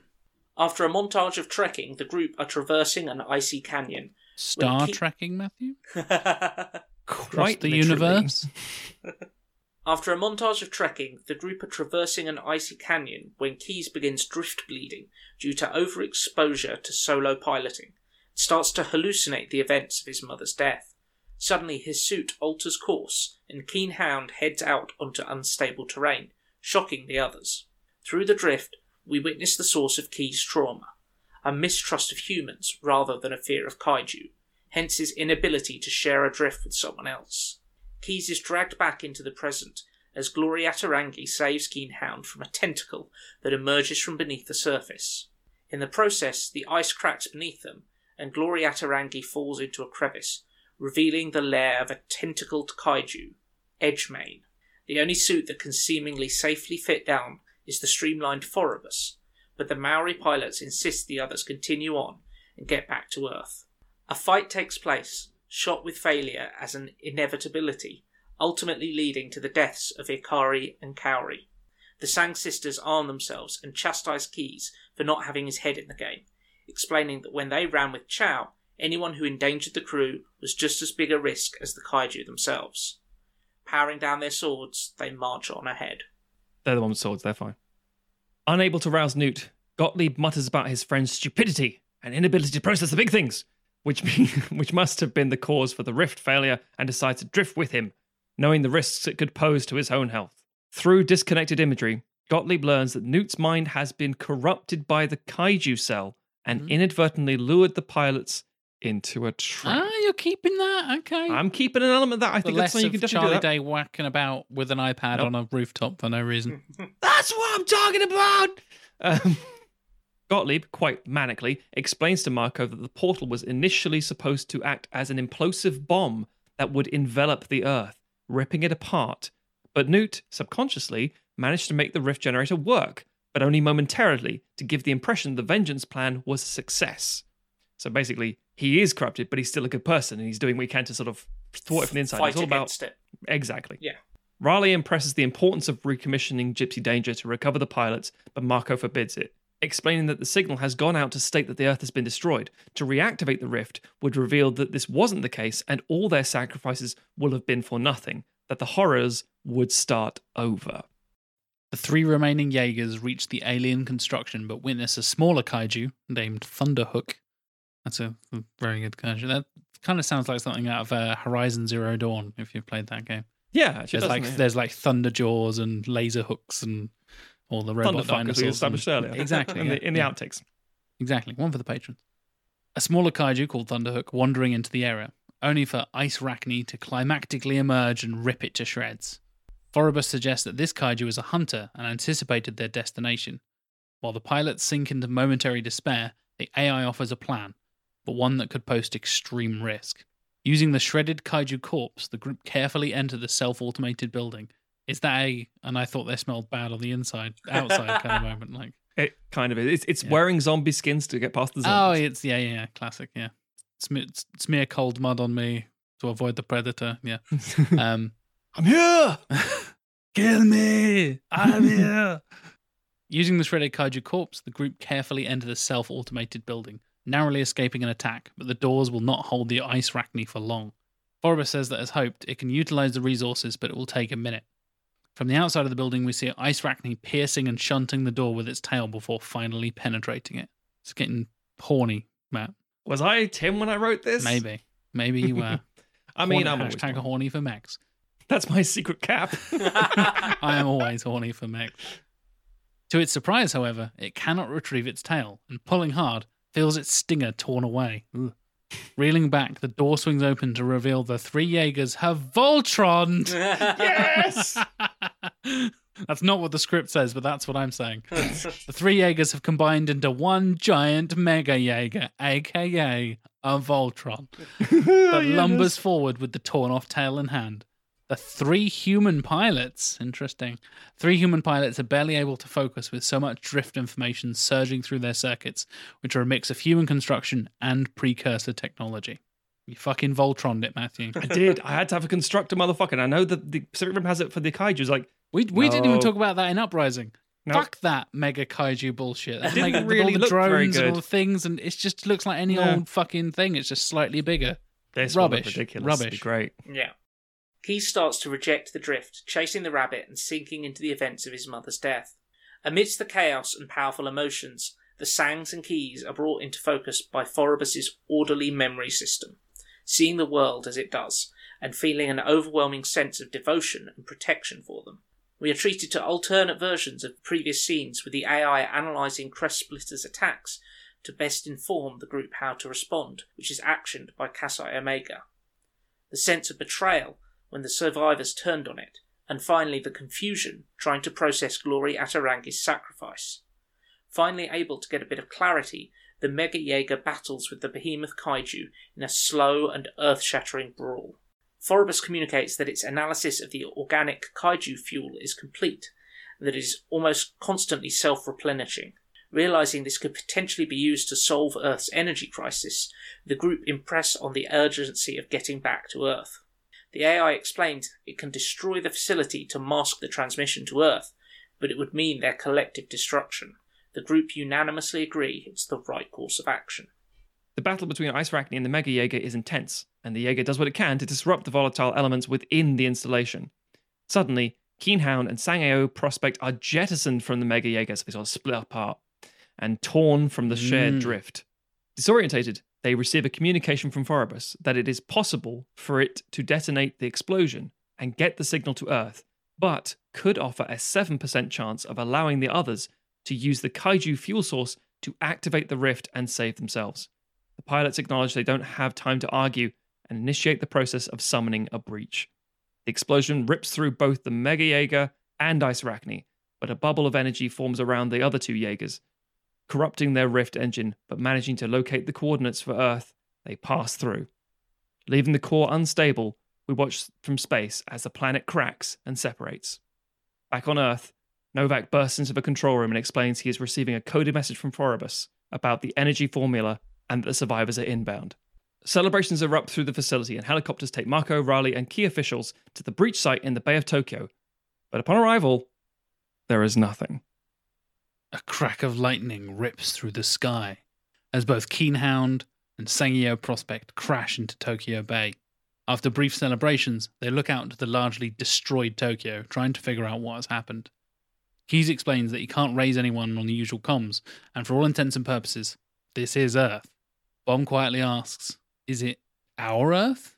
Out of the wreckage, a three-headed golden kaiju... Fuck off, Matthew. A three-headed golden kaiju swoops down and lands on a building. Keyes asks, what category is this thing? And the Jaegers ready themselves to fight. Eat it. In the background... Eat it.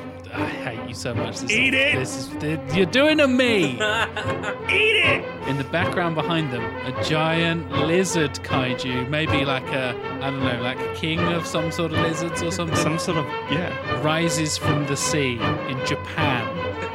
Let this sink in, listeners. Buzz, buzz, buzz. I know what's going on. Sensing another opponent, the Jaegers are torn which way to engage. The lizard, quote-unquote, inhales deeply before firing blue atomic energy breath blasts at the dragon kaiju, laying out a distinct battle cry. What kind of battle cry would that be, Matt? Aru. Aru. It's Richard Nixon. I'm not going to be able to impersonate it, but we know the iconic 1954 roar. We know what I'm doing here. You're doing the 54 roar. It's always the 54 roar. Yeah. Actually, no, sorry. No, it's not true. It's the 2014 roar. Which is...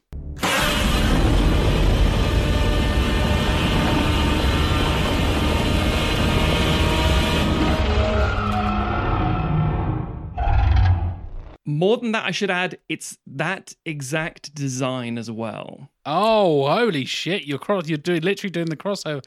You're doing it to me, Matt. Finish it. We'll talk about it. It's the yeah. Let me finish these last few sentences. I'm nearly there. I'm excited. The lizard inhales deeply before firing a blue atomic energy blast at the dragon, letting out a distinct battle cry. Hayun turns to Bomb and says in Korean, "Wait, is he on our side?" Cut to credits. Godzilla will return in. For listeners, that was indeed Godzilla and King Ghidorah at the end. When you said film, yes. a three-headed golden, I was like, "Fuck off! No, buzz." Oscorp. That's fuck. King. Yeah, that's the Oscorp moment. Except mine was in sentence 2. Yours was the penultimate sentence. Correct. Oh, you motherfucker. So this is Godzilla versus Kong, the current Godzilla canon. Correct. Canon. Because both are owned by Legendary. They are, They're yes. both. And also Pacific Rim has always been a possibility to cross over with Godzilla. So what I was going to call this movie, and I probably will have it at the end credits John Carter of Mars style, it might be Pacific Rim versus King of the Monsters. Oh, fuck off. But no, that'd be a definite sequel, and it would be... as long as this stops Godzilla King of Monsters being made, because that film is a bad film. Boring. Yeah, it goes literally, you would have 2013 Pacific Rim, 2014's Godzilla. Yeah. Then you'd have What the Fuck Is This? And then you come back with this other big thing. So, yeah. Yes. So we get Godzilla versus Godzilla King of Monsters plus Jaegers for a third film in that canon. Yes. Fucking hell. I don't care about the rest of the film now. I just want to see, the third one. This will be my sort of. Oh, by the way, but just a bit of language nonsense. Sangyo Prospect is Korean for Shark Prospect. Glory Hatarangi is Maori for Glory Shadow.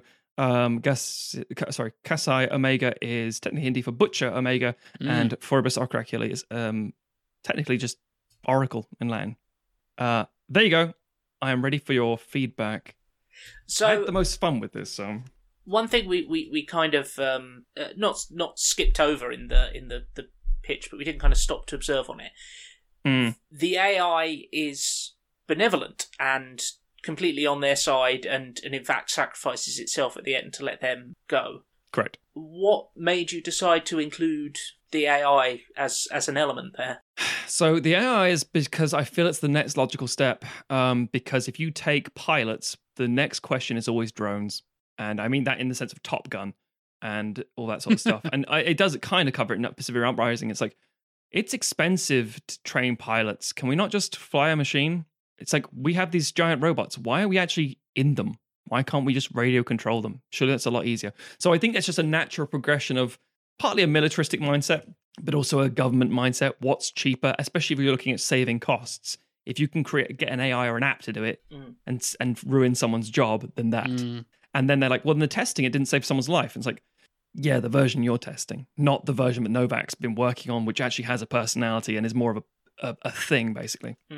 And again, like you want the audience to be very mistrusting of it based on the human experience, you know. And again, it's why what the Sang's saying, like, when we ran with Chow, you know, we did things a certain fucking way. This is bullshit. And again, it's very anime, if I'm honest, and very much of its source material. In the same way that Del Toro, I'm inheriting stuff from anime that's like, yeah, I'm inheriting the source material, maybe too much at times, but it feels like the world, I think. I at least try to. So yeah, the AI felt like a natural progression for the world building as much as anything. And also I thought it'd be a nice dynamic to have a thing that requires an emotional drift for a thing that has no real arguable emotions, and a man who can't connect with people, who is forced to connect with people and brought together by technology. So it is the scientific, hopeful mission of like, this isn't techno fear, this is techno joy. This is like, this will bring us together. It's not, we created monsters to stop them. What do we do next? We create things that will bring us together. We just happen to still be in the shell of a monster, in theory. And the world they journey to, Yes. you described it as kind of an ice tundra world. Yes. But we also have what are they called? The forebearers, prospective Forerunners, yeah. Precursors. Precursors. Precursor. There. Those race of motherfuckers. Their factory type thing. Yeah, the facility, yeah. How do you have any idea of kind of how you picture that? Yes and no. It's tricky. So the only thing we have is that one scene in the end of Pacific Rim where you have a very distinct alien race in what looks like a fucking supernova, basically. Yeah. So I would see it as an automated thing that they don't need to actually do anything with. Like, they just dropped it there to harvest it, and it would be left over. It wouldn't be something entirely human. It would be probably quite organic, but still a construct. It's hard to describe, because anything I'm going to describe ends up being like fucking After Earth or something awful like that. I guess the best thing I could describe it as is the television series Lex from the fucking 90s. Or maybe even Farscape kind of thing. Okay, yeah.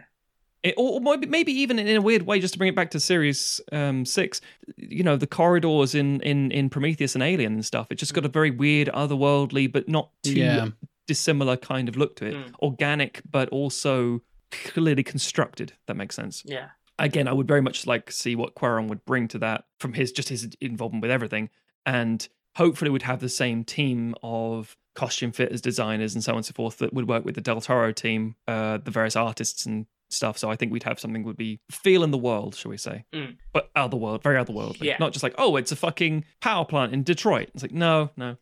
And the combination, the Mega Jaeger, yes, is that a thing that the Jaegers were always designed to be able to do? Or no, it's they use the technology they find there to jury rig it, kind of thing? Yes, and that is the hardest thing for me to physically describe. I would say Voltron. They Voltron, yes. But I mean, like, it's like, well, what does that look like? It's like, is one of them a hand? Kind of. The lion becomes the chest. Exactly, yeah. And the pterodactyl comes and lands, and it's the thing. Yeah. Well, They do it really badly in Uprising, as we mentioned, where they just kind of like, you see their heads like mushing together, and then the thing has a separate head, and they're like, okay, so those other two heads have just mushed into bit of the body then? Like, where you get real no sense of where anything is in that giant mega kaiju bullshit. Do we actually see the transformation of the Jaeger? We don't, do no, we? just goes inside and then it pulls off the stinger and then reveals. It's ba-ba. I'd say it's very much like imagine like a Sentai style where it goes like whooshing and like much. Yeah. It's a very slow, and that's why I mentioned it's going to be a slow fight, a really slow fight. Well, the fights are like when they're running about and they're the really big ones. They are noticeably slow. They just every impact has been felt. Yeah. Like that kind of makes sense where the Mega Jaeger would be the biggest, slowest, but also the most powerful of them all kind of thing. Yeah. And that's why I think you would notice every recognizable piece. It would look like genuinely like in there's like a Frankenstein's monster. You can see the bits of people there. You just can't make out a person. In theory, at least. It's a bastardization of things. I mean, and again, like in the same way, like got tentacles and snakes and scorpions and shit. It's all based on, animalistic stuff that's been more. And the way I always describe this stuff whenever designing aliens, I always think if you look at pictures of this is when people took like I can't remember the word for it, basic biologists, where they'll say, dinosaurs. We always have a lot of opinions on how dinosaurs look, and we're always wrong, and it's always changing because that's science, and that's we uncover new information. We always compare it to things we already know. Hence why the Victorian version of what an iguanodon looks like is like, you fucking idiots, because we didn't know. In the same way that you would ask a individual who would make that kind of stuff up to make the same thing, like draw me a horse using only the skeleton, not what you know of a horse. How would this thing look? That's how you make aliens, in my opinion. You take not the I think fucking Avatar, for example. It's like, oh, it's a panther. Yeah, I can see it's a panther. What's make it alien like? It's got an extra 2 legs. Oh, it's fucking blue. God. Yeah. Oh, it's a horse. It's all it's a horse. It's literally a horse. Just it's a bit taller. Dumb. But it's got big old spindly legs. It's a really horse. like Dali. But if you take that from the skeletal side and just say, right, you see that horrific looking skull, in the same way that we, in theory, one of the origins in theory for Cyclops, like from the Greco sort of history from X-Men, yeah. Yes, exactly. The Scott Summers origin. Is that apparently the idea is that potentially Greek people found elephant skulls and thought, my God, this must have been a giant with a single eye because of the nature of how its skull looks. If you look if you build it up from that, you can get some really interesting constructions of things. So that's when I say like, oh, it's a snake-like thing with a thing on its head and hammerhead. It's like it's a rough description of something that's really quite hard to describe. I apologize, but no. Yeah. So yes, the Mega Jaeger would be very distinctly. You can see the bits and the components because obviously clearly color coordinated and very distinct styles to them all. But it's clear that this is a very, very difficult thing, and they're all desperately holding together. Like I can do this, and they're all bleary eyed and bleeding from the nose and that sort of stuff. But it would look cool, and it wouldn't be for a toy. It would be for a fucking Sideshow Collectibles $500 single unit. That would be astoundingly cool. Nice. So, with the AI... Yes. I notice you're not keeping GLaDOS from Portal. No. There's no Ellen McLean coming in there. I would actually say she would be the voice of the AI that doesn't save them in the testing program. Nice. And that's why Jason Isaacs come through with his sort of charming, soothing, calm voice. Because I do love that little reference. Like, yeah, we're going to get the woman from Portal to do the AI thing. And... not really explained why Gypsy Avenger has the same AI as Gypsy Danger, but why it even has a similar kind of name. Fuck it, who knows? It's just why not? Branding. Maybe we should have picked something that isn't a racial slur. I'm in the old Gyppo Danger. Terrible like, fucking name. No, you're not. Pikey Punch. You're like, I don't think you can. Pikey Punch. No. Fucking hell. No. I really like the casting. Oh, the cast is fantastic. Absolutely. There's some people in there that I don't know as well. Sure, but that's kind of trust my you. Hope. Yeah. And the people I do know are uniformly excellent, and I would be really interested to see some of them. Tackle this stuff. For a lot of people obviously listening, they're like, I don't know these names. I don't know these people. I don't know what they're in. It's like that's kind of the point, and I feel like that's something that Del Toro does a lot. It's like, you don't know them yet, but you fucking will, and you'll love them. And that also I wanted to do a thing that's also present in the other Pacific Rim film. I wanted people to die quite a lot. I didn't want it to be disposable. I want them to have a lot of build at the start, so they're actually components you feel when they die. Their sacrifice is important and things like that. But I wanted them to die because, well, partly for narrative reasons, because it makes it, it highlights the urgency of what's happening. But also more importantly, because it happens a lot in the first Pacific Rim. It's like, oh fuck, the Chinese brothers with the fucking 3 of them. Oh, he's dead. Fuck. Shit. That was fast. But not in the way like in Spy Kids 3D with I'm the guy. Yeah. Oh no, I'm dead. Crap. Yeah. I really like the idea of humanity then turning around and going, we're going to use this idea that the precursors had and go off and find new resources / basically become the precursors. Yeah. I think it's a really clever way to extend because there's a kind of climate change metaphor at work in Pacific Rim. There is. The original one, and to carry that on and continue that idea. I have a slight worry that having so much of the action on an alien world will remove, like, you don't have the city to act as a scale comparison for That's the fair. Jaeger. That's very fair. And like a bunch of toys just kind of punching each other. Yeah, Very and true, it would be very true. you haven't got the ability to then go down to kind of human level action to observe the effects on the city at the same time, kind of thing that you do in the original. But yeah, that's fair. That's entirely fair. Yeah, the mission is kind of the point, I guess, but feels very Jaeger heavy. Whereas, I mean, we mentioned and you've tied it into the 2014 Godzilla movie. And speaking of other somewhat mediocre actors at time, Aaron Taylor-Johnson, he's fine in that film, but his perspective and the reason that film is so unique in the kind of the Godzilla canon and in the way it's shot and things is that you keep seeing the kaiju and Godzilla and the Mutos, yes. Yeah, from human eye level. And I agree with that because that makes it fucking fantastic. I do.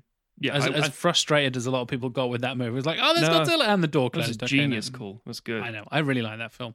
But It's also did in Shin Godzilla quite a lot as well. Yeah, and I think that perspective, and you're totally right, Tim, not only does it give a sense of scale to the battles that are going on, it gives perspective in that way.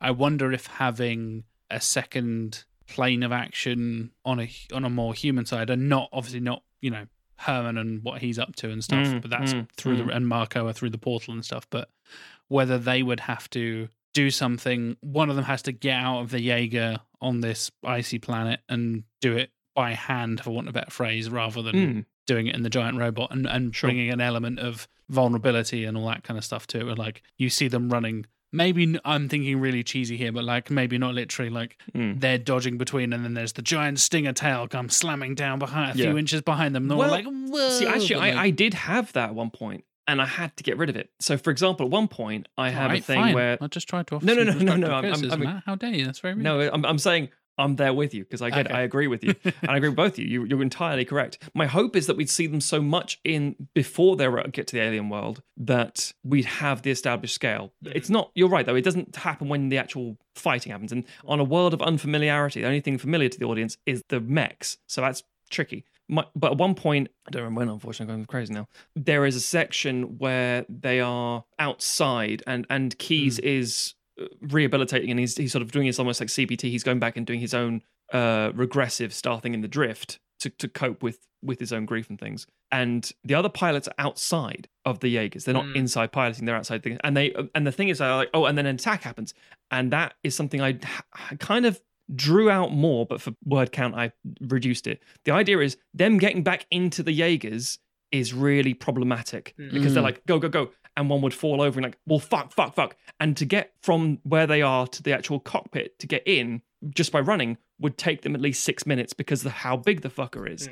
So the idea of like when you say, like, oh, like the stinger comes down, I had lots of ideas about that. I thought, no, because that's my problem with Godzilla King of the Monsters, because if you can just run away from it, it's not a threat. You're running as like all the action's happening there. If they take 3 steps over there, then you're not catching up with them. They're gone. Yeah, that kind of thing. So it was genuinely a logistic thing that I thought, I can't make this work. How am I going to get them outside doing things? Like, they have to actually talk to each other rather than just drifting and things. I have them outside. But then it was really problematic. But I thought, again, as I scaled it down a bit, I would agree. I would want something in there that gives that threat of, or how can I put this? the reminder that outside the suit of armor, you are just flesh. Yeah, there's something soft and squishy on the inside. Kind of Yes. thing. You could maybe have the Keen Hound mech be significantly smaller because it is a solo one and be closer to like the kind Scrapper. of like Scrapper, yeah. Yeah, I have no problem with that. That would at least I give haven't done you it at all. a different scale to work with Yeah, sure. and a different, that's, Makes it faster as well. That'd be good. yeah. So It could be the head of the construction unit. Yes. That's exactly what would happen. The small one makes up the head. I like it, Tim. there we go. No, that's actually, I agree with that. That's good. That's a good shout. Thumbs But no, up. I think a really interesting pitch, something that takes it in a lot more interesting places than Uprising tries to go, which does sort of just want to be the greatest hits all over again.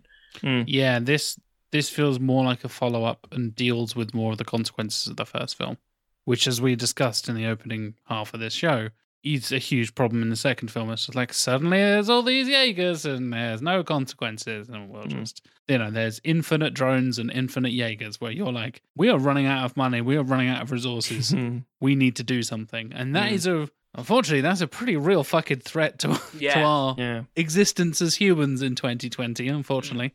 This is a real thing. And this is only 10 years on the future. And then just genuinely could be a thing of like, we need to start asteroid mining or something and doing something different and finding sources of fuel and water off of our planet so we don't keep draining and, withering Mother Earth, for want of a better phrase.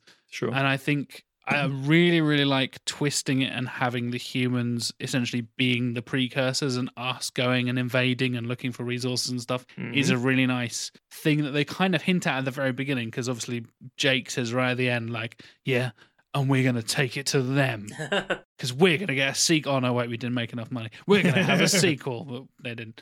And you get the impression that, I mean, again, it's the Ender's Game thing of like, yeah, and we're coming for you directly to your home Alita world. Battle Angel and Starship Independence Day Troopers. Revengeance and Yeah. everything. Yeah, Exactly, yeah. I think what you did is a more interesting version of that, where you actually have a reason for them other than revenge, which is just cliche, tropey bollocks of just like, next, we're coming for you, and we're going to hit you where it hurts. This time, it's personal. Like, all right, fine, fuck off. Well, whereas you've been like, it's not personal. This is a necessity, and this is the only option we have. And as you said, it's nice to have almost like, we have one shot at this, and we don't know what the fuck is going on. And this could work. This could backfire. We don't know. And this kind of makes us the bad guys, but we don't really have a choice.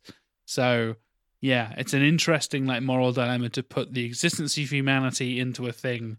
Imagine humans could only exist if fracking happened. You hinted at fracking in the actual pitch as well. The universe gives you all the clues and the answers, and the world building that I was told effectively from Pacific Rim is, why did you make Jaegers? In the second film was like, to about the big fight at the end. Why did you in the first one? To survive, motherfucker. Yeah. That's why we built a wall, and that was stupid. That didn't work either. It's like, there you go. So how do they survive this? It's different between survival and war, isn't it? Really, like, yeah, you built these things for war. You built them to survive. Yeah. Are you fighting something, or are you surviving a battle?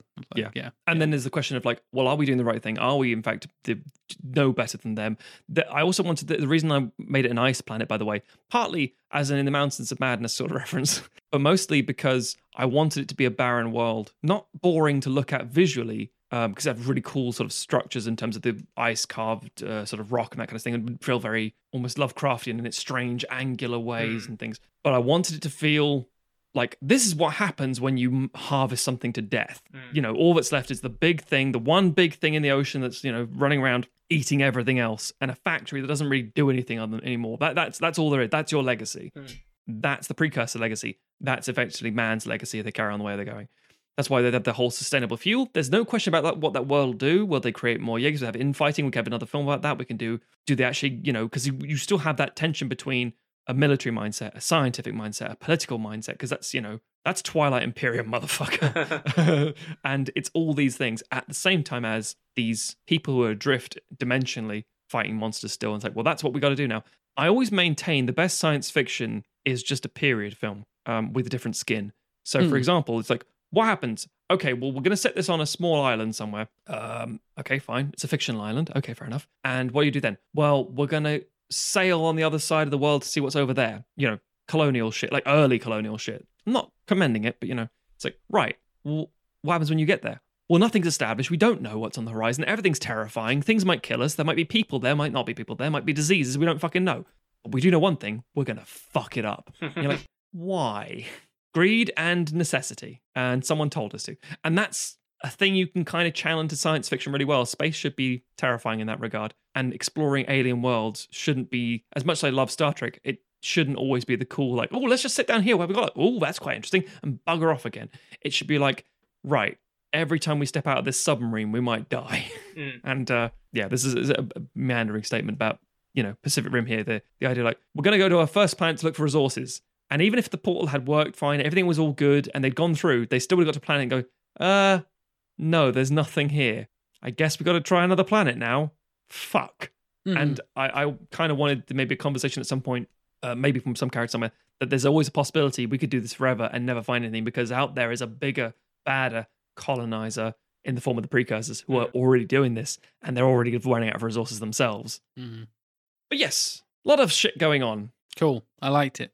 Much more than Uprising. It's a lot more interesting, has a lot more gravitas and interesting parts to it, and then it fucking crosses over with Godzilla. So. Yeah, it does. I only can assume now people are aware on the Discord, like Matt Nelson and John Firth Clark will be like, hang on.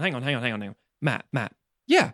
So you did a big mech movie. I did do a big mech movie. It was very fun. Thank you. Yeah. Cool. And you brought Godzilla in. Yeah. Why isn't Godzilla in from fucking paragraph 1, you piece of shit? It's like, because I need to ease people in gently, and then we come back for a sequel and we go balls to the wall. Because Matt's going to write the sequel just for fun, because that's what Matt does. Probably will do. Write my own little fan fiction and publish it online. Do we get, I'm going to rename it now, I guess, Jaeger Godzilla, which is Mecha Godzilla, but Pacific Rimified? Not going to lie. Because, I don't know. I'm throwing up the metal horns here, folks. Fuck yes. Give me Jaeger Godzilla or Yay Godzilla. Yayzilla. I'm very much hoping we get some listener art out of this. If anyone's talented at mech or kaiju designs, I'd be intrigued to see your interpretations of Matt's descriptions. We'll have Although we did get a horrifying cowl. We did. The cow owl. Yeah, if you sorry, the random plug here, but if you're not on our Discord, you're missing out, guys. You gotta, and it's not just a regular plug. It's a good community, good people, and good conversations. And the art channel in particular is dominated by Matt Nelson, who is a comic book artist, and Wolf Courtney, who's an illustrator as well. Yeah, and it's just like crazy mad things. And Matt very much terrified us with the cowl thing. Yes. It was monstrous. Yeah. You know the scene in Alien Resurrection where you see all the Abomination versions of Ripley clones? That. On that note, well done, Matt, for crossing over Godzilla and Pacific Rim and causing all sorts of fanboy wet dreams. If people want to follow you and your Japanophile exploits on the internet, how can they do that, Mr. Stognan? Stogs, STOGH. You can go to the redrighthand.co.uk to read my reviews. You can go to cheeseman.com to see the things I make. Tim, if you were a kaiju, which was effectively a cross of two different animals, what would you be? I would be a raccoon and a moose, and I would just dark eyes and big horns. I would just destroy people's wheelie bins. just about this blood cutting. Yeah, just destroy a bin with this like 8.5 foot tall raccoon with antlers. Yeah, I love that shit, Tim. Where can we find it on the internet? Get on it. Get drawing your raccooses. Yes, or your raccoons. Moons. Moons. That's no moon. It's a raccoose. You can find me on Twitter, trivia_lad. I am the second best account to follow after Raccoon Every Hour, which is an actual account that I follow on there. Brilliant. Jack, where can people find you? I am JLW Chambers on all the social media. It's nice and easy. And the show itself is Sequelizers on all the social media. It's nice and easy. The name of the podcast, stick it into your social media of choice, and you'll find our profile on there. And if you can't find any of that stuff, you want to find all the various podcast services you're on, you want to find the links to the Discord, the links to the Patreon, the links to the merch shop, anything like that, you can go to sequelizers.com. A one-stop shop for all your sequelizing goodness. And yeah, we appreciate your support. If you want to rate and review us on your podcast service of choice, if you're able to, please support us on patreon.com/sequelizers. We appreciate any support you can offer, whether that's monetary or rating-ary. I don't know how you word that. Or in the form of by, stars. By putting us in your ears. Exactly. Or listening to us, or sharing us with your friends, retweeting us, reposting stuff, joining the Discord. All that stuff very much helps us feel more valued, more appreciated, and more like the show is worthwhile. Like we're not just encouraged to saying do this more weird of the shit things to we avoid. do. Exactly. Yeah. Exactly. Makes me feel as tall as a Jaeger and as Powerful horny as as a a kaiju. Brilliant. On that note, on the note of horny Tim Kaiju, the Raccoose, if you will. Thank you very much for listening, everybody. We'll be back next week with a little something interesting. Let's put it that way. I'm very excited for it.